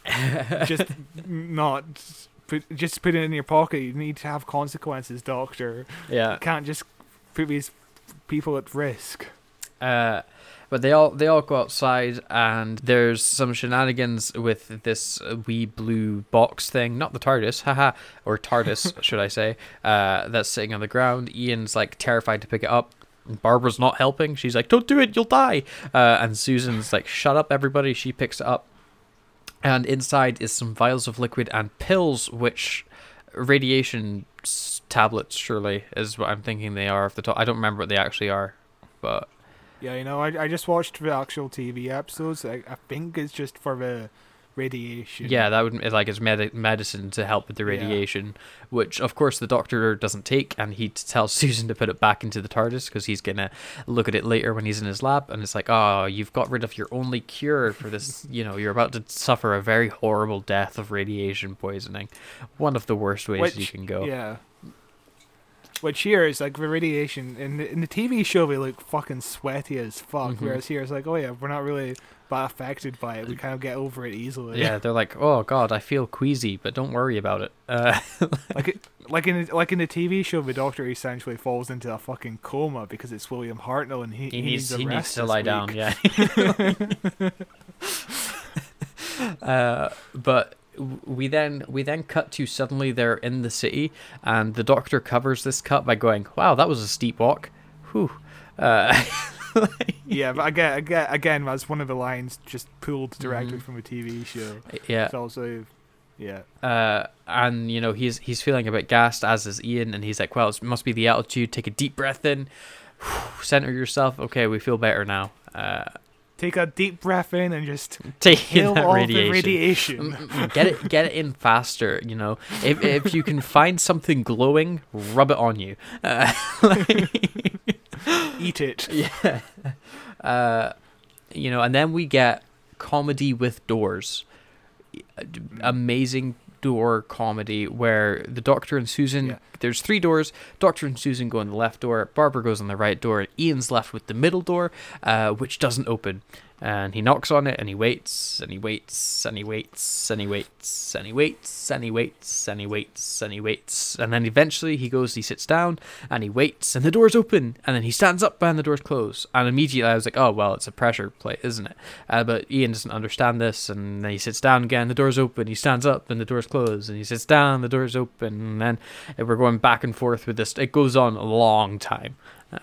Yeah, it goes on for like 2 minutes, maybe 2 minutes and a half, and it's like, the first time I watched this, I remember thinking it was quite funny, but when you watched it again, it's like, yeah, I understand the concept. It goes on way too long. It feels like a Family Guy sketch. You know, the sketch where Peter Griffin's trying to pick up the frog in the box, and like he keeps on dropping it on the floor, and it goes on for like a minute and a half.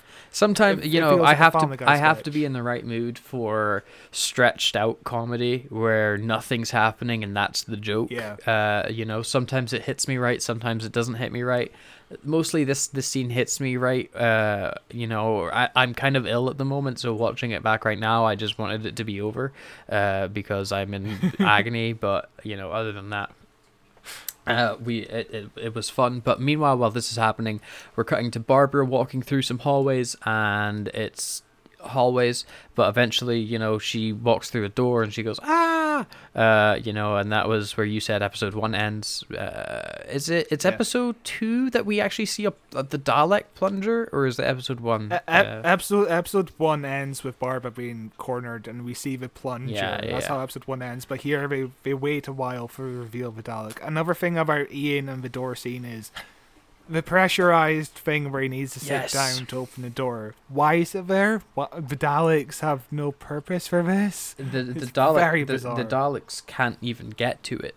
The Dalek, these versions of the Daleks can't fly. They're very much the Doctor. It becomes a plot point. You stick something under their wheels, they just can't move. So they are very much dependent on this. I think they describe it kind of like dodgems, like electrical current on the floor. Yeah. So having this pressure point makes no sense. It's a terrible design just for a joke, I guess. Yeah. It's stupid. It's very fucking stupid. It makes no sense. But it's like, are the Daleks retarded? Are the Daleks really dumb here? It's like they're supposed to be really smart, but it's like they just can't design this fucking city, can they? Hey, I mean, maybe it was part of the design from before they mutated. And they've just never been able to get through these doors. And they're like, God, I wish we could get through these doors. But the thing is, why is it there in the first place? Use a fucking key. Maybe before they mutated, it happened halfway through a mutation. So at a certain point, because they used to look like regular people, and then they turn into terrified little squid guys, right? So presumably there's a middle mutation where they're giant squid people, and so at a certain point they could just press that button and stretch the rest of their body through the door, and it was like super cool, and it was the thing everybody was doing, and that's why they designed it. And then but that mutation didn't last very long, and then they became the squid guys inside the Dalek suits, and with that theory I could imagine a lot of these squid Daleks just being cut in half because the door fucking closes in on them. Well, maybe that's why it didn't catch on. There's a lot of Dalek accidents. But could you imagine if you're trying to open your front door and you had to sit in a thing and you had to put a thing on a thing to open your door? That's how I get home every day. Doesn't make any sense. That's how I get home every day. But, the Doctor and Susan come back and they help to get through this door because they've heard Barbara screaming, and they're looking for her. They walk through some hallways a bit, and it's very pretty, don't get me wrong. Like, I'm kind of glossing over it because nothing plot-wise happens, but it is shot very, just the color, the colors is what's saving it. It's shot boringly, but the color is just astounding to look at. And eventually... Yeah, the walls look very nice. There's this weird plasticky Christmas wrapping paper just glued onto the walls for some reason. Yeah. I guess the Daleks were feeling very festive or something. Dalek Christmas, that's what it is. And eventually the Doctor and that make it through to this war room. It is this big, just topography of the planet, and there's this Geiger counter and all this science stuff. And the Doctor's like, oh, there's a lot of radiation on this planet. Whoops. And then we get a pretty fun reveal of the Daleks where the camera pans back and they're completely surrounded by Daleks. It doesn't make sense logically because how did they not hear the 9 or 10 Daleks that surrounded them? But it's whatever. But here, the Doctor finding the radiation Geiger is like, oh yeah, it makes sense because in the original show, the TARDIS actually scans for radiation, which never comes back into the TV show. Like, when was the last time the Doctor had to look at monitors to be like, oh, this planet has a lot of radiation, here, take a lot of these pills. It never happens. The TARDIS has protective bubble, that bubble protects. But at the end of episode 4 of The Unearthly Child, they're like, oh yeah, Susan, check the counter, and it's like, Susan is like, oh yeah, it's all fine, and then we leave the TARDIS, and all of a sudden it's like, danger alert. But then they keep on going back. It's like Amy's pregnancy. We're just like, pregnant, not pregnant, pregnant, not pregnant, pregnant, not pregnant. But then they keep on going back to the TARDIS, and we never check this Geiger again.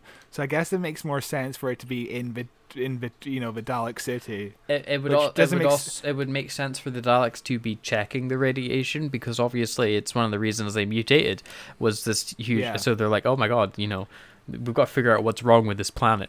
But the Daleks come in, and the first time I watched it, I did not notice their blinking lights, probably because I wasn't paying attention. Since you've pointed it out in the breakdown of the writing of the episode and watching it back now, it is all I can focus on, is the stupid blinking lights that just are going off when no noise is happening, and then they did sync it up to the audio, but as we said before, it really slows down the pace when they had to match it to the blinking lights. But heyo, I like the Daleks in this. I think that the actual models of the Daleks they look awesome. I think they look very, very cool. They look so much better than they did for the entirety of Classic Who. This looks like proper metallic Daleks, whereas in the TV show, you could just easily push them over, Which is how they defeat them in the season 1. Resurrection of the Daleks as well. Yeah. Remember that bit where Peter Davison pushes the Dalek out the fucking window? Yeah.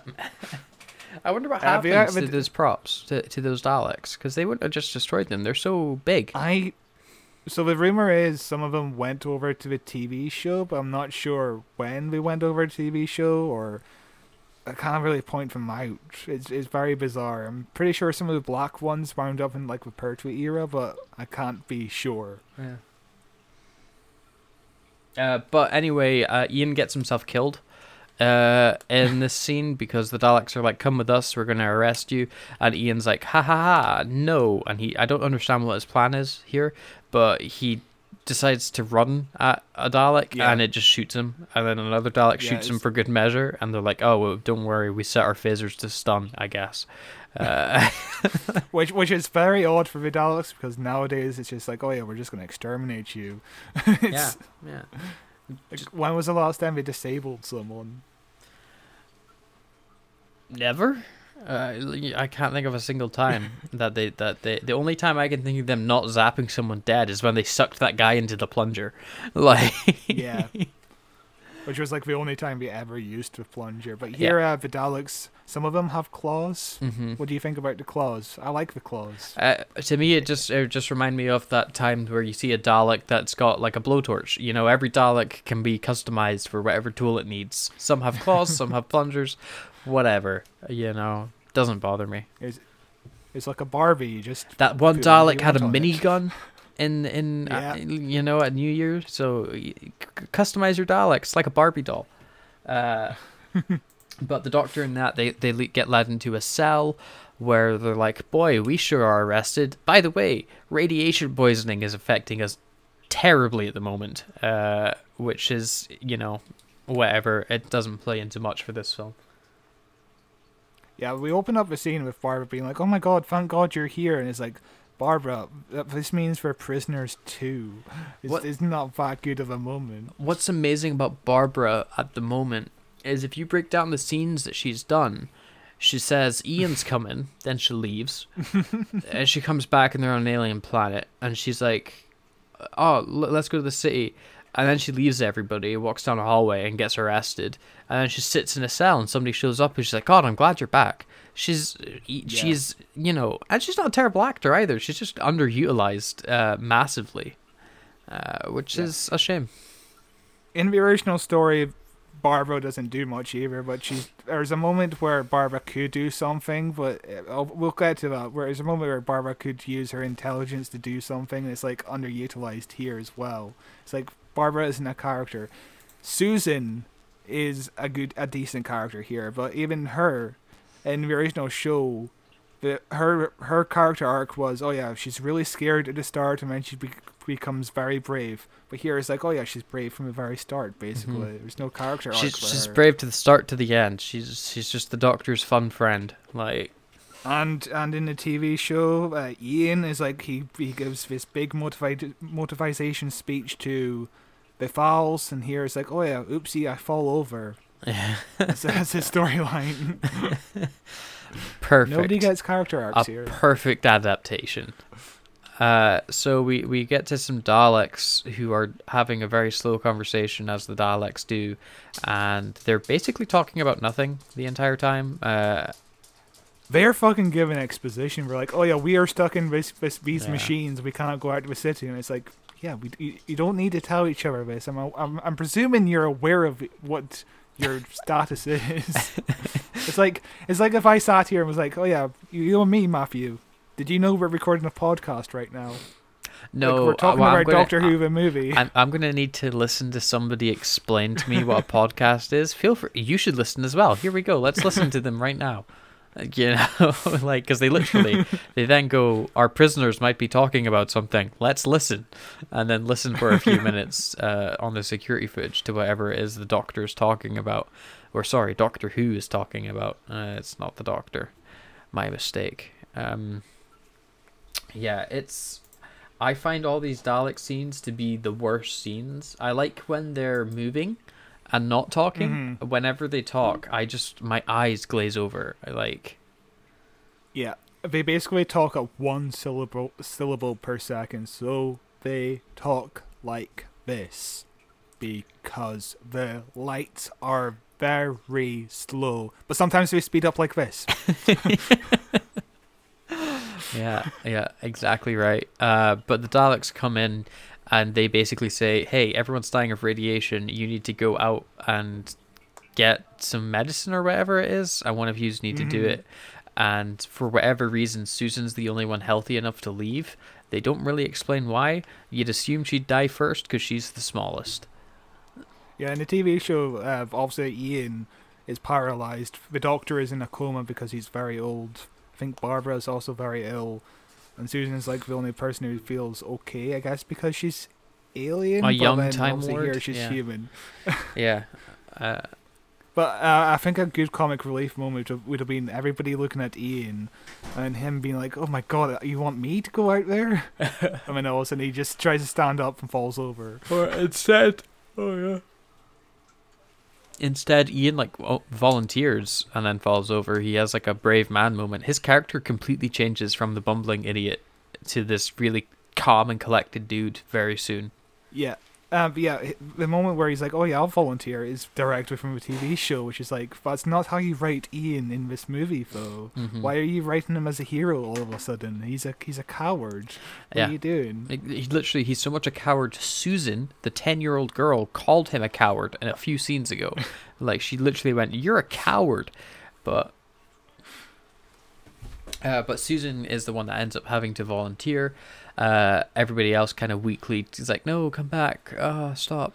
And the Daleks lead her out into this very, very spectacularly wide set at the edge of the city, as she has to slowly climb down the rocks. It's beautiful to look at. Maybe it goes on a bit long, but it's ridiculously big. And there must be some visual trickery going on there somewhere. The camera feels like it's 40 or 50 feet back. It's incredible how small she is on the image. It's like, this set is obviously massive. It's the biggest in Europe, and they're making good use out of it. Yeah, it looks amazing.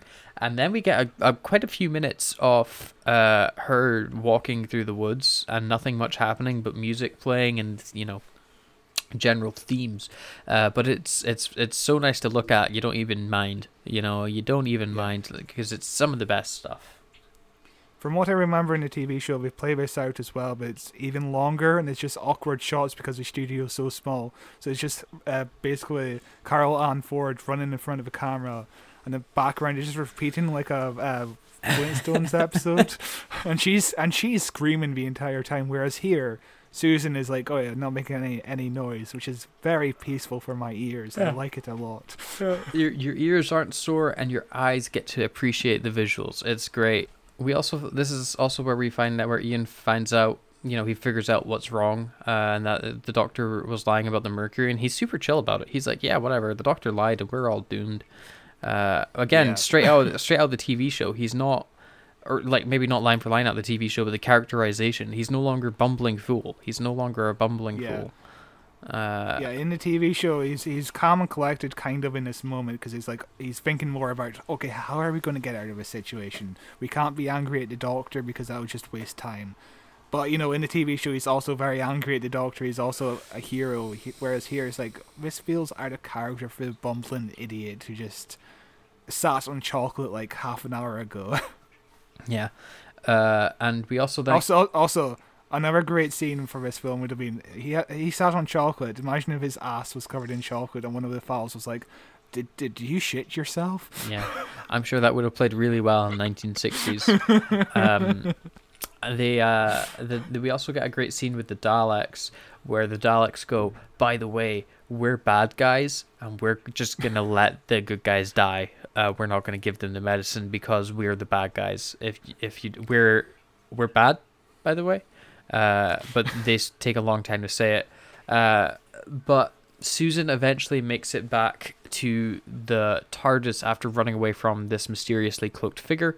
She throws sand on him and stuff like that. She makes it back to the TARDIS, and we get one of my favorite shots in this film, where the TARDIS doors slowly open. It's this awesome shot of the TARDIS doors opening, where the TARDIS is in close-up. And the doors open, and we start panning up from the feet, and we see a cape, and we're like, Superman? Because he's wearing a cape for some reason. He's standing there all heroically, and we pan up to his face, and it's a dude in makeup. Very effeminate makeup the Thals are in. It's an interesting design choice. At the time, critics talking about the Thals criticized the makeup resembling a cross between Mr. Spock and a punk rocker. Yeah, I can understand that. It's very Vulcan hair. With very heavy eyeliner.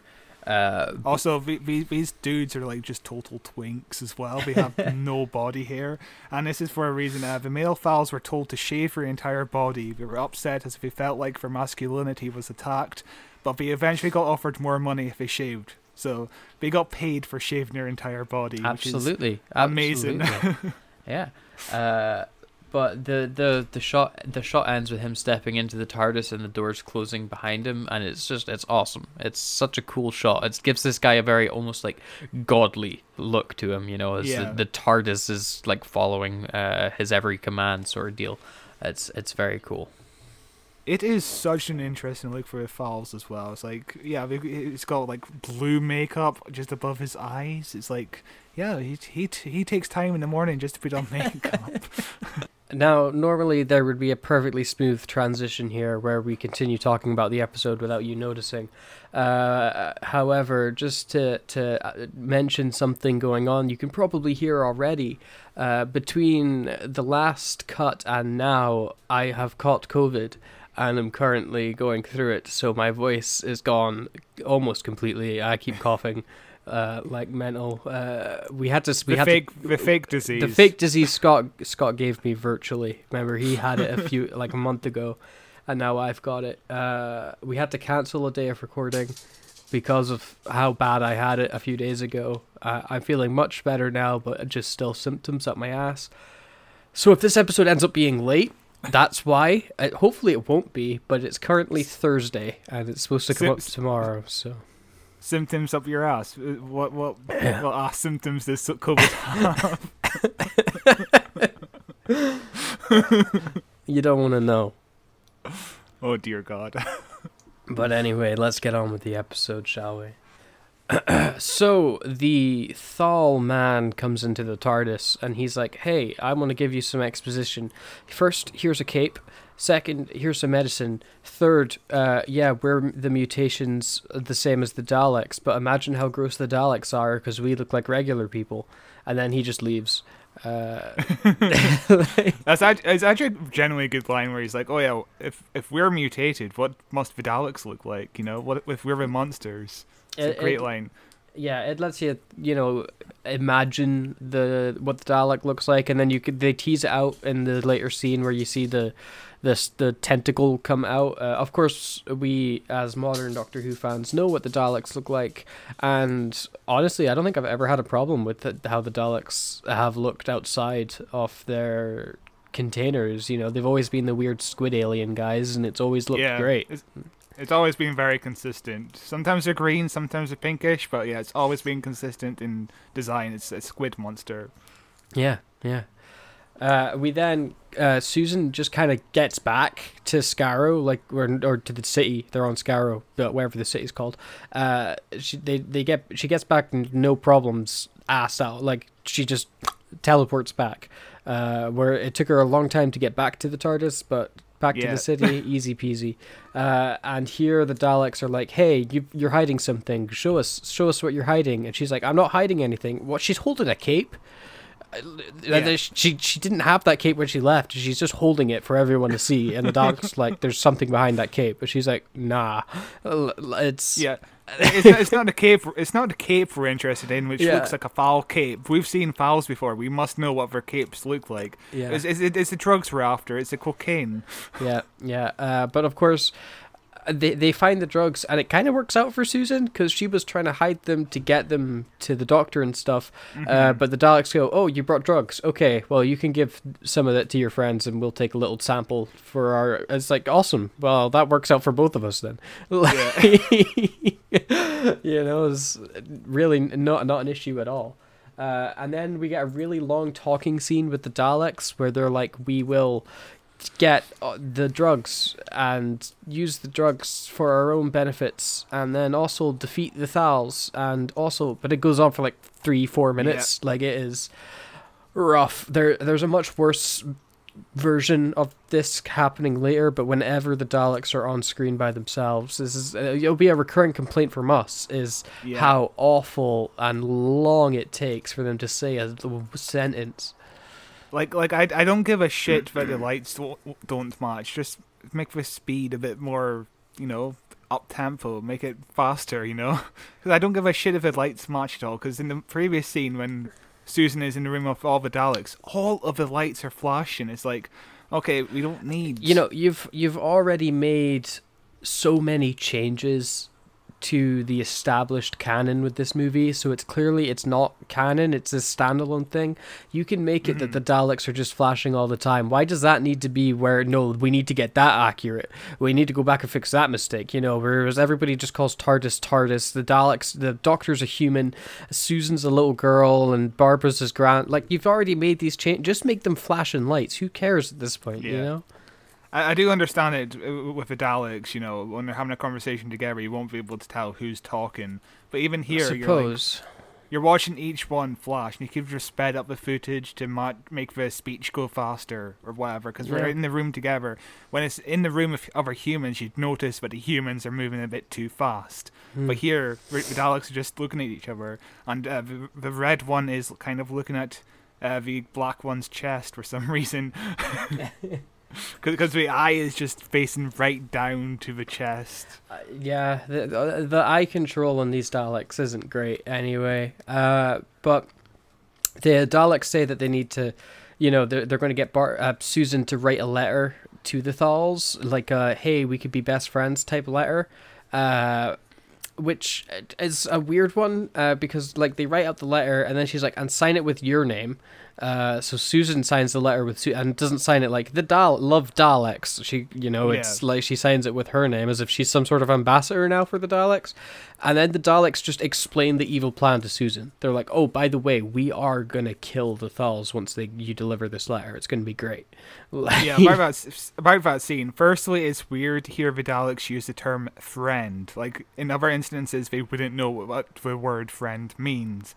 And in the TV show, Susan actually signs the letter Susan herself. And the Daleks are like, "Suzanne? What is Suzanne?"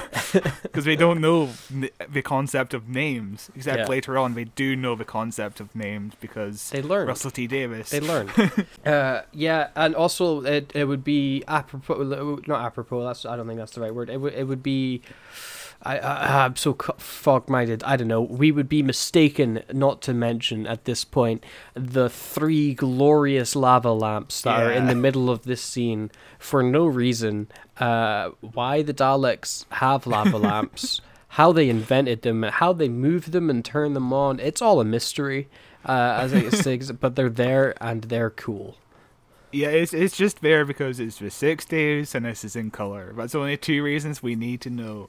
But it's not for the Daleks, it's for the audience, Yeah, this is also where the Doctor discovers that there's a giant security camera in their cell. We will see the security camera in the next scene. How they didn't see it until this point, shocking. But they see the security cam. Like, also, the corridors are full of these eyes, and we don't notice them either. It's like, earlier on when Barbara's walking through the corridor, there's 8 eyes on the fucking wall. It's like, how did you not see it? Why are you all so blind? Yep. But, Susan gets brought back to the cell, and she immediately has a plan with Ian to get rid of the security camera, and they do it really quick. It's, no trouble at all, really. Which kind of ticks off the Daleks, but really it doesn't play into anything. Again, it just lets our heroes come up with a plan to defeat the Daleks without the Daleks knowing. They never come in to fix the CCTV or anything. Yeah, so in the TV show, they make up a plan as to, we're going to start arguing. There's some people on the side of the Daleks saying, the Daleks are friendly, they'll take care of us. Other people are like, we must escape from the Daleks. And they start fighting. Susan gets on the back of Ian, takes off the camera without mentioning she's going to take off the camera. Whereas here, Susan's like, we'll be able to talk without them seeing or hearing us, as the camera is still connected. So the Daleks can still hear her doing it intentionally. It's very bizarre change of script here. Yeah. We then cut back to the Thals for one of the few scenes where we're with the Thals and not with our human companions. And the Thals are like, "God, we're gullible, aren't we? Yeah, we're all gonna get murdered by the Daleks," because they're like, we're starving at this point, and if things fall through with the Daleks, we're gonna have to travel across a desert to get back to where our people are from, or where we think our people are from. So, and if the Daleks have food, why wouldn't they give it to us? Ha ha ha! I'm sure they're friendly.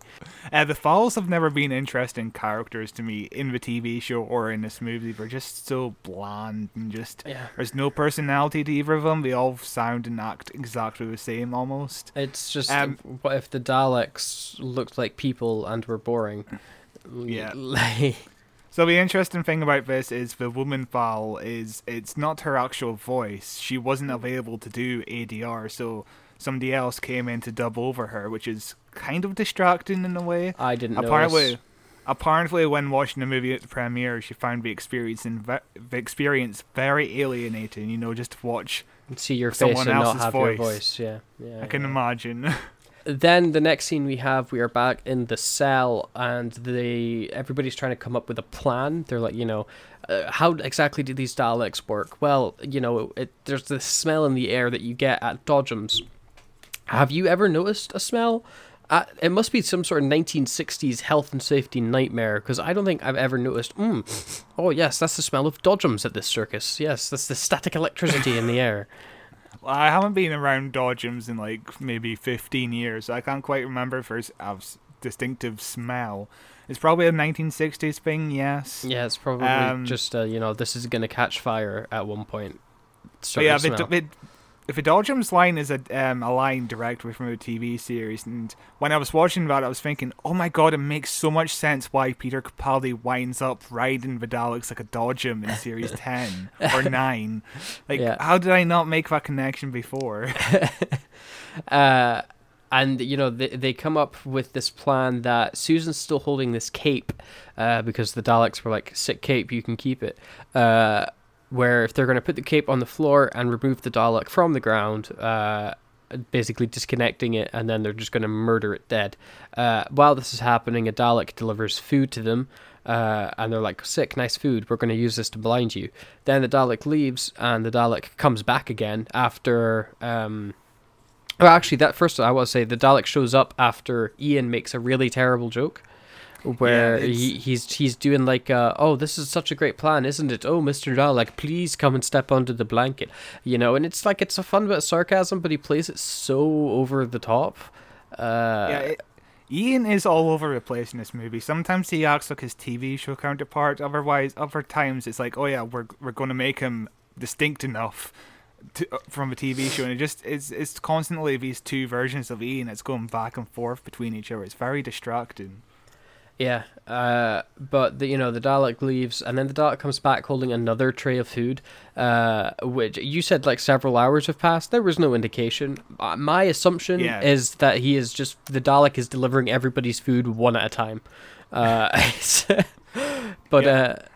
I would just presume it's like a couple of hours later. As to the plan with the food, this is the part where it's like, oh yeah, Barbara has been underwritten in this movie, because in the TV show the plan was, oh yeah, we're going to scrape the bottom of Susan's shoe and collect all the mud and put it in this bowl of water, and we're going to make a big muddy substance to put over the Dalek's eyes. Here she's just like, oh yeah, this food is like mud, I'll just put it on her eye. It's like, it makes her less smart, this plan.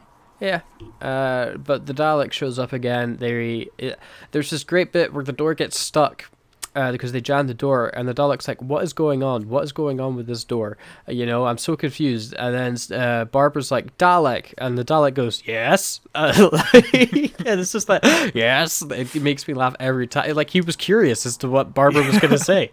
He was like, oh, could you help me with this door problem? Have you figured out what the solution is? Yeah. Yeah, it's amazing. But yeah, the bit before that, where the doors keep on closing, there's a great bit of subtle comedy. Every time the doors are completely shut, they start celebrating. Yeah. I mean, the doors start opening again. We just stand in their normal positions.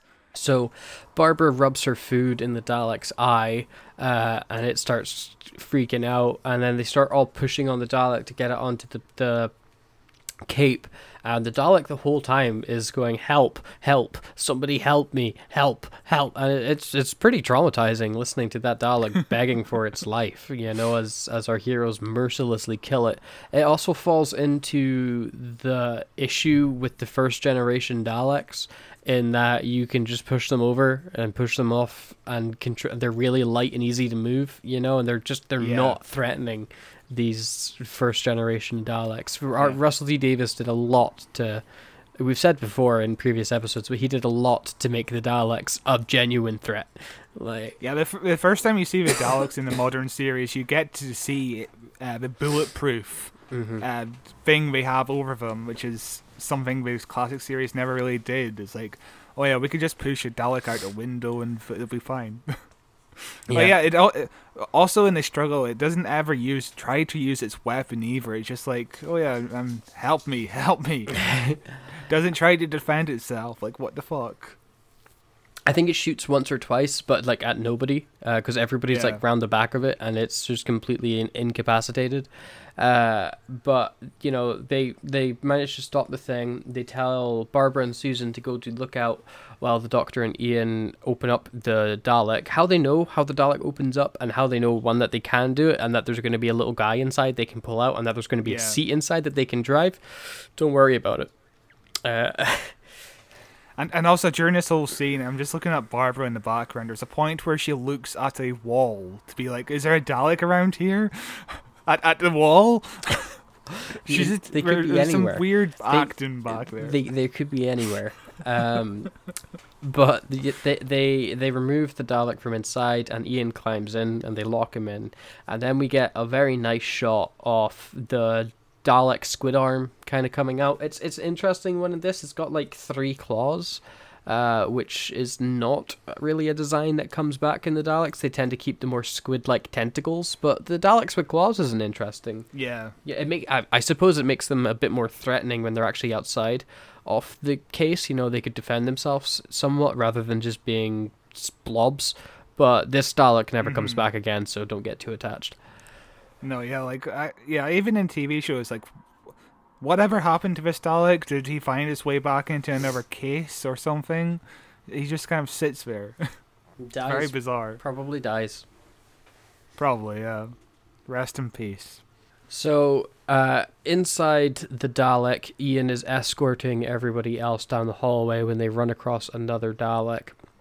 And Ian has to do some improvisation, being like, these are my prisoners and I'm escorting them elsewhere in the building. And the Dalek's like, I didn't hear anything about that. I don't believe you. And then Susan actually saves the day here, which I liked, was with she started being like, no, I don't want to go with you. Tries to run away, and it causes the other Dalek to apprehend her, and Ian to be like, hey, help me escort these people, will you? And I thought it was a pretty clever little plan. It was nice. You know, Susan in this is really good. Barbara is a blank slate. You know, Barbara could have done this, and it could have given her one thing in the movie to do, you know? This set piece in general is just really fun, you know. Going inside of a Dalek is just such a fun concept. They sometimes revisit it in Doctor Who, but not that often, you know. It's kind of weird to go back to the concept of, we're going inside the Dalek nowadays because the Daleks are so strong. The most famous version of that, I would think, is the episode Inside the Dalek. Where Peter Capaldi makes himself a little man, and he goes inside Dalek. There's also like that third episode. There's also that episode for next season where Clara is actually inside of a Dalek as well. Where the souffle. Oh, the one where they just say like they exterminate whenever they're like, I feel sad, and then it's like exterminate.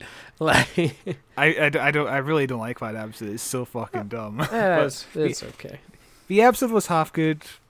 Dalek canon for the most part. It's like Doctor Who canon. Well, I mean, it literally is Doctor Who canon, but it's like Time Lord canon. It's muddy and half makes sense, and the other half is like, it's like, suddenly there's like 1 million Daleks and you can never get rid of them. Yeah, from like the original 4, you know. Here Susan is just like, I'm going to put my arm inside your little hook because obviously the Dalek prop cannot do that, so she has to effortlessly do it as well. Yeah, but they escort them into this elevator room, and then they're like, okay, you leave, Dalek, and I'll escort them up. And the Dalek's like, okay, no problem with me. It leaves, and then they lock the door, and then that Dalek sends a message to the base being like, hey, I just helped escort the prisoners, look at me. And then the prisoners at the base, the other Dalek's like, what? We didn't tell the prisoners to get escorted. And that Dalek's like, oh no. It's a very convoluted sequence. And then What you just said is actually more entertaining than the thing itself, because in the movie it's just like half a minute of, I'm going to turn around to the machine, push the button to talk to the other Daleks. I'm going to talk to the Daleks very slowly. I'm going to turn back and sound the alarm. It's just so slow when a fucking Dalek with a fucking flame gun pops in, which is brilliant. It does. And you know, they try pushing Ian up into the elevator, but there's like a little lip, and he can't get into the elevator, and you're left with the question, why would the Daleks design an elevator they can't get into? It's like the elevator isn't all the way down properly, because later on a Dalek does use it. Why not just press the down button and make it come down a little bit more? Yeah, it doesn't make any sense. Yeah, but then they're like, it's okay, you can just come out the suit, Ian. But he can't because he is stuck in it. And then they're like, well, bye, Ian. And everybody else climbs into the elevator and escapes as the other Dalek starts cutting a hole through the door in a pretty good effect. Doctor Who has always done cutting through doors very well. And, you know, it cuts through the door and just shoots Ian dead. He just explodes, which it was a pretty decent looking effect. I like how the Dalek didn't hesitate. Like, as soon as that door drops, it just shoots. It doesn't ask questions or do anything. It just fires, which felt very Dalek to me. But Ian's death is immediately undermined by Ian's immediate resurrection. As he's coming up in the elevator, he's just a bit sweaty, and they're like, "How did you escape, Ian?" And he's like, well." Like, he doesn't explain it. In the TV show, it takes longer for the Daleks to get through the doors because they start off with the top in the movie, and we just leave the top. We don't do the sides. But in the TV show, we do the sides. We do the whole door. So it takes even longer for the Daleks to get through the door. Whereas here, it's like, we're done in like 30 seconds, and it doesn't make any sense for Ian to escape. Yeah. In the TV show, it makes more sense because it took longer for the Daleks to get through. But, you know, they have to condense it down somehow. Yeah. But they then have the conundrum of the Daleks are coming up the lift because, by the way, they can get in the lift now. And they're like, how are we going to stop this? And Ian's got the solution of, let's drop something on their head, which they do, and the Daleks all die. And the Doctor's like, well, that's the end of that chapter. And this is something that makes more sense in the movie because here is like a control panel or something. Why isn't the control panel put on the floor? Why? But compared to the original TV show, where it's for some reason just a giant rock. I mean, pushed down the giant rock. Why is it a giant rock? Why does the Dalek need a giant rock? Dunno. Someone's pet. While this is happening, the Thals are climbing up to the city, and they're like, God, we're going to be best mates with the Daleks. This is going to be wonderful. And the Doctor and that are like, hey, we have to go warn the Thals that they're all going to go die. And he like escapes to a certain bit. The geography of this city is non-existent. People are just through corridors and appearing in other rooms and stuff like that. Yeah. I have no idea of how big any space is, and it all feels quite small. This is what I was saying to you while we were watching it, is it doesn't ever feel like they're in a city. It feels like they're in like one building, like they're in a laboratory. You know, which that's the thing. It's two giant sets, and it feels like they're just right next to each other. It's like a 2-minute walk to get down to where the Thals all are. Yeah. Whereas later on, we just find out, we have to go through caves to get through here and shit like that. Yeah, it's inconsistent for sure. But the Doctor appears and he's like, hey, the Daleks are going to kill you, as all the Thals show up, and they're like, what? And then all the Daleks kill one of the Thals and everybody else runs away. And the Doctor and that run away with them. And now we are with the Thals, and it's very green. And it's a very brief conversation the Doctor has with, I'm just assuming this guy's the de facto leader of the Thals. Yeah. And it basically boils down to the Doctor going, bye. Yeah. Basically, yeah. You know, it's... Basically the conversation is, our planet has been completely destroyed. We cannot afford to go to the Daleks to try and fight them off because, we don't want the planet to be destroyed even more. We just want to live in peace.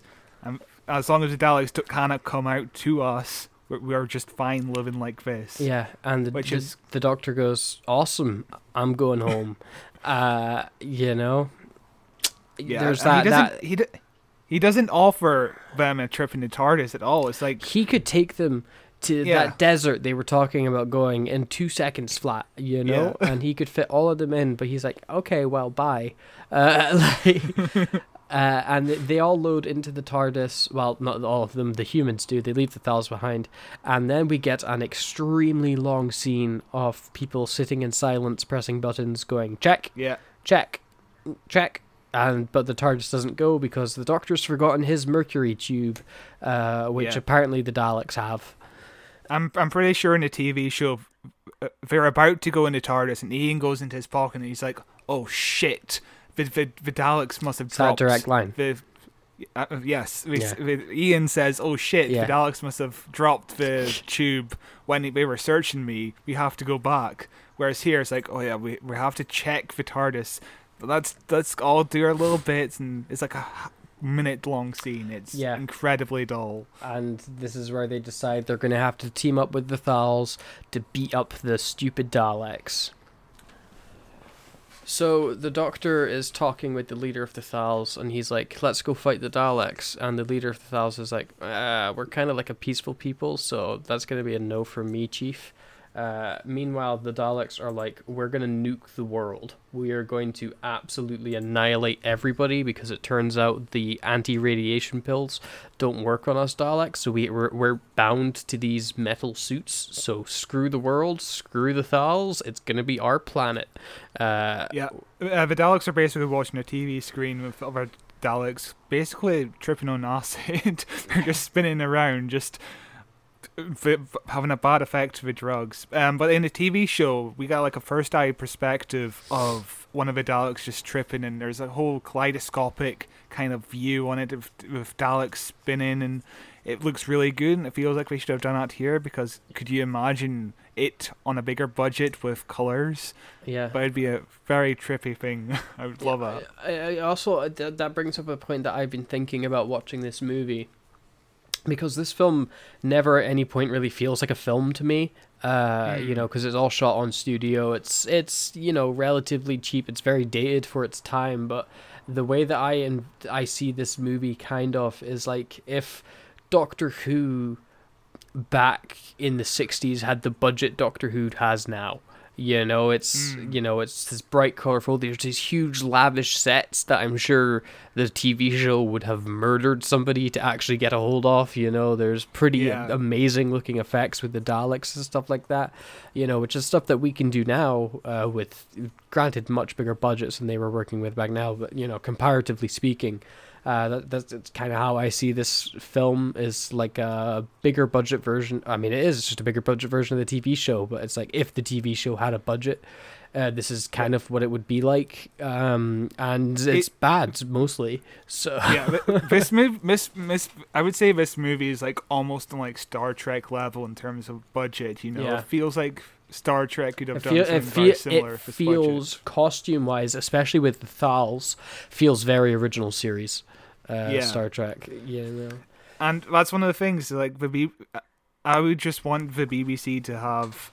I'm saying this as a person in 2022, but saying it towards the series in the 60s, I would prefer the TV show to have this kind of budget in the 60s, but obviously that never happened, which is a shame. But also the low budget kind of adds to the charm of Doctor Who, It does definitely.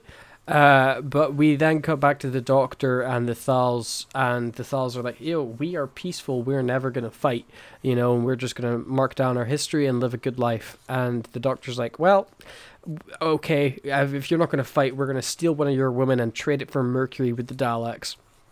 And he gets Ian to grab one of the ladies, and Ian first of all is like, no. And then he's like, actually, yes. And he grabs one of the women and starts pulling her away as the other Thals start freaking out. And then the big leader Thal comes up and just very 1960s punches Ian, and he goes falling down, which is a very contrived plan for the Doctor to get Ian punched in the face. Yeah. So in the TV show, this was Ian's plan all along. It was Ian who decided, okay, I'm going to hit on one of the girls to be like, you have to fight for something, and this is what you'll fight for, love. And it was Ian's plan. It made so much more sense. Whereas here, it's like, I just want my daughter's boyfriend just get punched in the face. Yeah. Please just hit him in the face. Just hit him in the face. And once he gets hit in the face, he's like, "See, you guys are willing to fight for something. So let's go fight the Daleks." And they're like, "Oh my God, you've convinced me. Let's go murder people." Because fighting someone because to protect protect somebody getting stolen from camp is the exact same as initiating a war to get back a tube of mercury. Against little mutants in battle tanks, it's not comparable. Exactly the same thing. And they start coming up with this plan. And they are talking about how, like, around the city there's all these different things, but there's this deadly swamp at one side, and they know it's deadly because a bunch of them died there. And then they're like, well, we should go that way again. Hey, Ian, you lead the team going that way. And the Doctor doesn't object. He's like, yeah, that sounds like a good idea. Ian, you should definitely go do that plan where you go into the deadly swamp. And, they come up with the plan of attack extremely quickly. And then we're off to them going through the swamp, which is a dreadful sequence, I want to say. Yeah. Yeah, one of the Thals even puts his arm around Ian and is like, yeah, we're going to be led by a brave friend over here. Yeah. Brave friend. This version of Ian is anything but brave. If and anything, he just tried to steal one of your people. Why would you put him in charge? Why would you trust this man ever again? It's very bizarre. But they're walking through the swamp for like 2 seconds before they're like, oh my god, I'm so tired. We need to rest. And then Ian's like, I'm going to have a bath. Because there's this he was just warned of like mutations in the water, and he's like, I'm gonna wash my face now. And they're like definitely not up against the clock and trying to stop the Daleks attacking them before they attack, and there's not other teams of people going to attack the city at this time. No, they've got time to stop and have a bath. Nobody's relying on them to surprise attack. But Ian sticks his face in the water, and we get a pretty cool shot where, power to the actor, he is full on taking that water to his eyeballs as they are open up wide. That must have been uncomfortable. Where he's like, oh my god, I saw something under the water, and everybody's like, yeah, it's mutated water, But they eventually find that like the Daleks are drinking this water, like it's got pipes, and another Thal's like, cool, I'm gonna go fill up all our water flasks, and you guys go on ahead. And it's like, this is just a terrible plan. What's going on? And then, so everybody leaves this one Thal to go fill up the mutated water, and they're walking along. One of the Thals gets his foot stuck in some mud, and everybody pulls him out. And then the Thal in the water gets pulled into the water and screams, and everybody runs after him, and it starts like bubbling up because he's obviously dead. Yes. So in the TV show, they're just setting up camp for the night because they've been traveling all day, and they're like, oh yeah, we need to sit down. One of the Thals goes off to get some water, and of course the same thing happens to that Thal. But the only thing is, the TV Thal didn't see Ian get attacked almost, and he didn't hear anything by that. I mean, also, like in the TV show, it makes sense of why he would go into the water, but here, just like, but you just saw Ian freak out because of what he saw in the water. It doesn't make any sense. Yeah, it's dumb. Also, there's a moon in the very background. Pretty moon. A very pretty It's moon. very pretty. Some very pretty set paintings here. Yeah, definitely.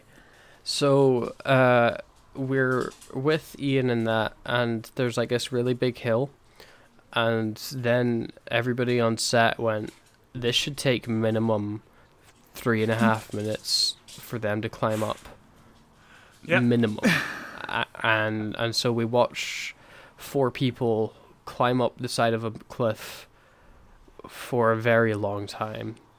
And there is no tension. There's no tension at all. And it's a masterpiece.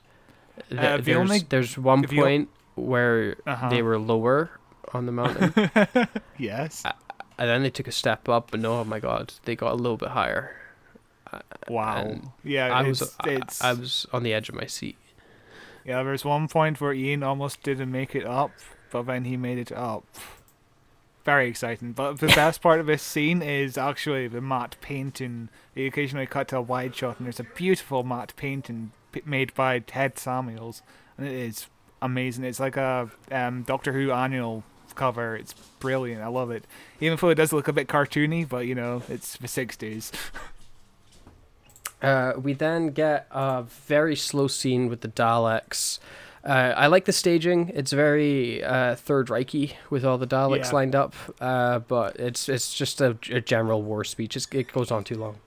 Especially the opening low shot of the Dalek. It very much looks like a Nazi. But the best part of this is getting to see all the Dalek props in one room. There's like 18 Daleks compared to the original 4 Daleks in the original TV show. And, the original TV show also had paper, cardboard cutouts of Daleks, which did not look good, so I'm glad we didn't do it here. It looks very nice, seeing all the Daleks in one room. And then we get the punch heard across the world as the away team, let's call them Ian and Barbara and the Thals, are inside some tunnel. One of the Thals is like, the Daleks are going to kill us, I'm going home. And the other Thal's like, no, you're not. And he just punches him. Again, the Thals are peaceful people. But that punch causes this huge rupture above them as stones start falling. Like, the punch is so powerful, it destroys their surroundings and causes a cave-in where they become trapped. It's incredible. It reminds me of every TV show where sound can all of a sudden cause an avalanche. It's like, what the fuck? How does this happen? It's just a punch. How? But okay. Yeah, it's just that powerful. It's like that scene in the Simpsons movie where Bart is clapping outside at the mountain. But meanwhile, while this has been happening, we've been cutting back to the Doctor and the Thals. And the reason I've not really said anything about them is because they're just sitting around like, God, we don't have a plan. I don't know what to do next. Which is interesting that they sent Ian on his death mission when they didn't figure out what they were going to be doing before then, you know? Like the Doctor's a scientist. He could come with them, come up with a plan or something. It's very bizarre.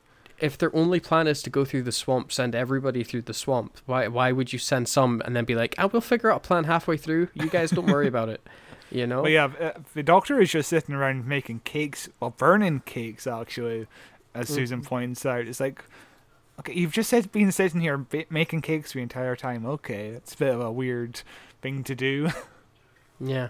And then he gets like a glint from like some mirrors or something, and he's like, oh my god, I figured out what the plan is with the mirrors. And then he gets a bunch of mirrors, and he finally figures out the plan way too late into the game, but don't worry, it doesn't cause any problems for them. Yeah, we've got like 14 minutes of film left, and he's all of a sudden figured out the plan. It's very... Yeah, we've got like 14. We've got about 14 minutes of film left, and 5 minutes of that is coming up right now as they try to swing over a hole. So the away team are like, "Oh, there's a big gap. Let's jump and let's do it one at a time, very slowly." And it goes on forever. As we were saying when we were watching it, it's much worse in the TV show, but I would just cut this out if I was making this. It is such obvious filler, and it's dreadful to watch, and it just kills the pacing. And the pacing's been bad, but this really kills it. Yeah, in the movie it takes like 3 or 4 minutes. In the TV show, they keep cutting back to them jumping over a giant gap. I think there's like 2 gaps even, so it just goes on for even longer. It is just... This is like episode 6 of a TV show, and that's the worst part of the Daleks in the TV show. And I wish we could have just cut this out. We don't need to see them wandering around the caves. It's just very dull. While this is happening, what happens? So there's one wee change that actually happens in this cave scene that's different from the TV show, and that's the suicide. Yeah. In the TV show, there's obviously a suicide where one of the Thals kills himself, and he's like, I like the look of this hole, and I'm going to cut the rope and fall into it. That happens here, but instead he just kind of lands at the bottom or grabs onto rocks or something. It's really bizarre. It doesn't work in the movie because it's like it's way too much of a coincidence or convenience. It's like... In a TV show, it's like, oh yeah, I'm just going to cut myself here because otherwise I'm just going to be a big threat to these guys because I'm just going to hold them back. I might as well just off myself here. But yeah, it's just here. It's just like, oh yeah, I'm alive. Okay, there's no point in me cutting the rope then. There's no point in me falling down the hole in the first place. Like, what's the point? Yeah. And we then cut to a very nice shot of all the Thals coming out the forest, approaching the city, and it's this huge pan up. Again, the set for the outside of the city is remarkably big. Like, there's so many extras that are there at the moment, all climbing up, and they start like shining their reflective mirrors against the security cameras, I think is what they're planning on doing, which like distracts or messes up the systems. Yeah, it's confusing their detectors somehow. It's very bizarre, but I guess it works. Yeah, but then the mountain like opens in half. One dude falls into it, and we never find out what happens to him. And all the Thals run away, but the Doctor and Susan get captured. Oh no! I wonder if they'll have to listen to slow talking Daleks. Yep. Yeah, they basically just stand there as the Daleks are like, do not move. It's like, why are we standing there? And then they go like, okay, you stand there, and we're going to get ready to launch our nuclear missiles in 100 seconds, 99 seconds, 98 seconds. Like, it's literal 100-second timer slowly going down, just to give the Thals a fighting chance, I guess. You know? Yeah. It's the same thing in a TV show. It's like, just make it 10 and just kill all the Thals. It's easy, it's simple. But no, we have to give them a chance to fight it off. Okay. Then we cut to the Thals, and they're like, oh, the Doctor's been captured. We should actually probably go back and fight. I'm like, yeah, you should have done that in the first place. Yeah. And then the leader Thal gets a giant stick, breaks it in half. He's like, I'm going to fight the Daleks. What are you going to do with that stick? I don't know, but it gets us a cool push in, though. We get a cool action zoom. You know, it's fun. It just needs the whoosh sound effect to it, and then it'd be like something I made. Like, yeah. We get a scene that I find so incredibly distracting, which is when the Dalek is arguing with the Doctor about something. I wish I could tell you, but I actually don't know, because the entire conversation I was too focused on the Dalek in the background that's going 68, 67, 66. Like, he's counting down genuinely, second by second throughout this scene, just so you know how long it is. But it is hard to listen to focus on what's happening, because there's two Dalek voices, and one of them is funnier than the other one. Yeah, this set is a giant TV screen. Why not just have the giant TV screen be like having the counter behind the Dalek or something like that, so you can still see what the countdown is without being distracted by the Dalek counting down. Yeah, what are they actually talking about in this scene, though? Because I genuinely don't know. The Doctor is like, oh yeah, you must be in peace with the Thals, and the Daleks are like, nah mate, fuck off. It's basically it. And then also the Doctor's like, oh yeah, my TARDIS is just out there. I'll give you that if you want. Yeah. And while that's happening, Barbara and the away team basically are infiltrating the city, and you know, I came to this realization that they're infiltrating the city with no weapons plans or anything. Like, they're not going to. It's the Daleks are such a little threat that you don't need weapons to attack them. You can just push them over, which is actually how they win. Spoilers. But as they're exploring the city, they get chased by one Dalek, and it's about to kill them. And then Indiana Jones shows up and wraps a rope around the Dalek and throws it down an elevator shaft. It turns out Indiana Jones is actually like 5 different Thal dudes. You know, but when the Dalek goes falling down the elevator shaft, 1, it leaves a giant hole in the wall. 2, it's like eyeballs and head just explode off it. It looked really cool, and it was probably just because they threw it too hard, the model actually broke. Yeah, there's a point where we see the Thals. Basically, you go into the elevator, escape from a Dalek, and then the Dalek goes to report the Thals moving, and then we cut to a black Dalek getting the report, and then that black Dalek reports the Thals are moving. It's like, okay, we can see it. You're just killing tension here just by going over the same thing over and over again. Yeah, it's good stuff. Then we get our big action sequence for this film, where the hero Thals and the Doctor and stuff team up to fight off the evil Daleks, and they do that by just kind of pushing them into walls. You know, they just start shoving the Daleks around and making them shoot each other and stuff like that. It's a depressing end to the film. You know, it's a really unengaging action sequence, which, you know, I guess is part of the problem with this first generation of Daleks, and they just didn't know what to do with them, really, to how to make them threatening, but they just kind of push them around. They stop the nuclear bomb at 3 seconds before it explodes, and Ian's like, oh, that's my lucky number, 3, hey. And then, as you so rightly put, we're then suddenly watching Star Wars, which is prompt because Grand Moff Tarkin's here. But you know, it's the end. You know, they've defeated the Daleks, and everybody's in the TARDIS and like, right, let's go say goodbye to the Thals.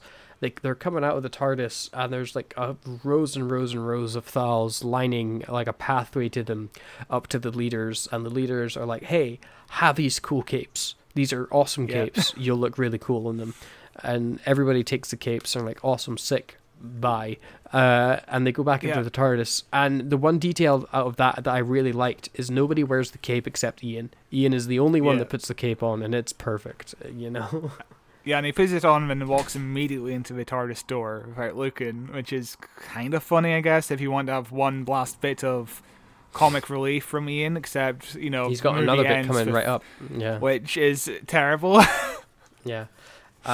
So they're back in the TARDIS. They're back in TARDIS, as the film would like the dialogue to be said. And they're like, okay, let's press the lever. Let's go back home. And they press the lever. They wait a minute. Ian opens the door to the largest Romans you've ever seen in your life.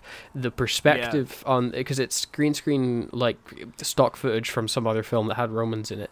And the perspective is so horrendously wrong. The TARDIS is about the size of a football. Looking up at the Romans.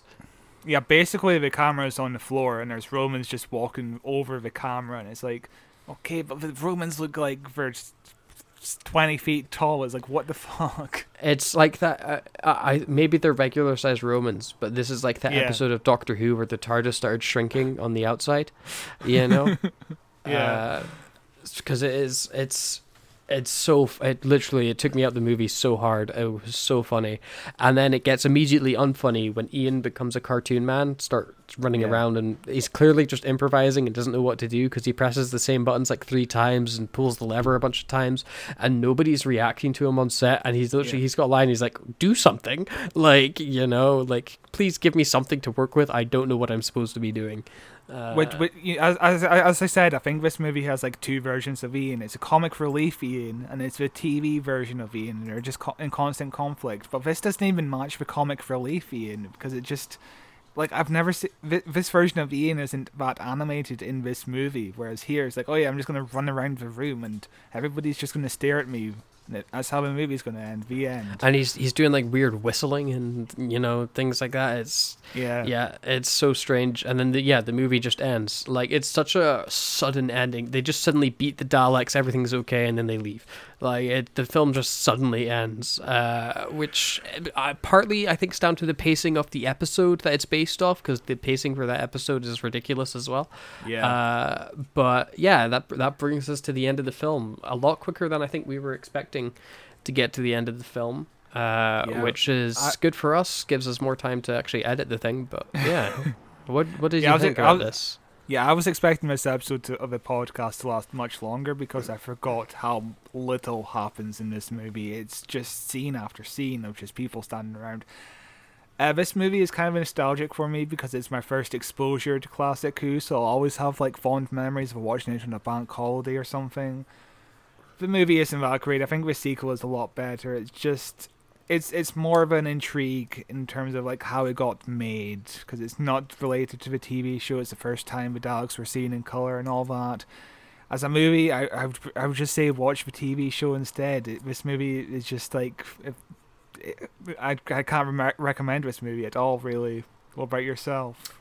Yeah, so I suggested that we watch this for the anniversary of our podcast, because I was like, this is, a Doctor Who oddity that I know almost nothing about. I had seen clips of it and I had seen bits of it on TV when I was young and didn't really understand what was going on, and it is just as incomprehensible and boring as I expected it to be. It is dreadful in almost every way except for music and lighting. Everything else is pretty bad, and I kind of like it. It's got that Doctor Who cheese, and parts of it feel like Doctor Who, and then other parts feel like something completely different. The pacing, like, there's like parts, I think the pacing at the start is amazing. In the middle it's okay, and then in the end it just falls away. It crumbles and it becomes so boring. Yeah, that's the problem with adapting this from a 7-part story in the first place, Phil, because the end of a 7-part story is just like, okay, we could have wrapped this up around episode 4, but instead we're just going to keep going and going and going and going. It just feels like we could have adapted another story or written a new story at least, you know?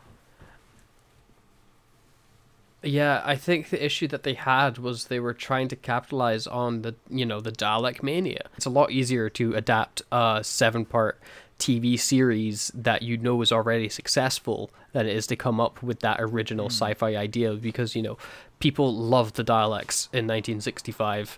I saw a still image on, I think, Reddit or Facebook or something, of the actress that played Susan in the TV show, whose name has left my head, COVID brain. She reading some book or something about Daleks to a bunch of kids, and there's just Dalek memorabilia all around her. Like, Daleks were just the thing this year. So capitalizing on that as fast as possible, I understand why they would just adapt the story, but I think it led to a bigger detriment in the film as a whole, Yeah. And then there's also the fact that there was no videotapes or DVD players back then. There was only one chance to watch the Daleks when it was on television, and this is like the first big chance to rewatch the story again on a big screen in color, colorful Daleks. And yeah, I presume a lot of kids were hyped about this. It's like their Star Wars, basically. Yeah. Speaking of Star Wars. What did you think of Peter Cushing in this movie? Because I really like the softer touch of the first Doctor. I feel like his Doctor is like more of a grandfather type, and I really like his interpretation. I like him. I don't think he's the Doctor. There's moments where he's like reading the comic book where it's like, oh, that's the Doctor, but for the most part, he's just a bland old man. He's like regular, nice old man, but he never does anything, and the first Doctor doesn't do anything that extravagant, but he's weird, he's like constantly fidgeting his fingers and going, but like Yoda. Yeah, but this version of the Doctor doesn't do any of that. He's just like this nice old man, and he doesn't feel like the extravagant personality that we're used to the Doctor having, but it's a very different performance than Grand Moff Tarkin. It's night and day. Sure. Like, but I think that pretty much wraps up this film for us, didn't it? Yeah, it's been an insane watch. It feels like this was going to take forever to record, but it's going to be a short podcast at the end of it, I think. Yeah, definitely over 2.5 hours, at least, maybe 3 hours at a push. But yeah, so what did you think of this movie? Have you seen this movie before? Let us know by sending us an email at whowatcheswhopod, and we will read it out in our news episode. What else? I'm so dead. COVID, man. Right. So follow us on Twitter at WatchesDoctor, on Facebook at Who Watches Who, on YouTube at Who Watches Who. Podcast is available in video form there and in audio form wherever you listen to your podcast. There is a heap of links in the description. You can follow me at Cloth223, see the stuff I do at youtube.com/messyoutube. What you talk now. What do we got coming up next? Next week we've got the news.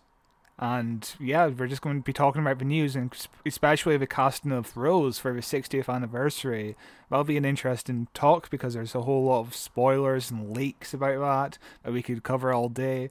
After that, we've got in June, the first week of June, we've got the second season of Christopher Eccleston's Big Finish storylines, which is incredible. Like, he's got more Big Finish stuff than TV shows at this point, which is very strange.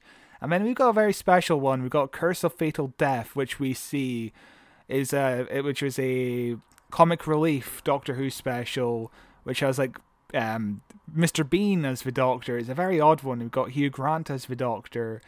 And then the week after that, we've got another alternative Doctor Who story, which is Turn Left.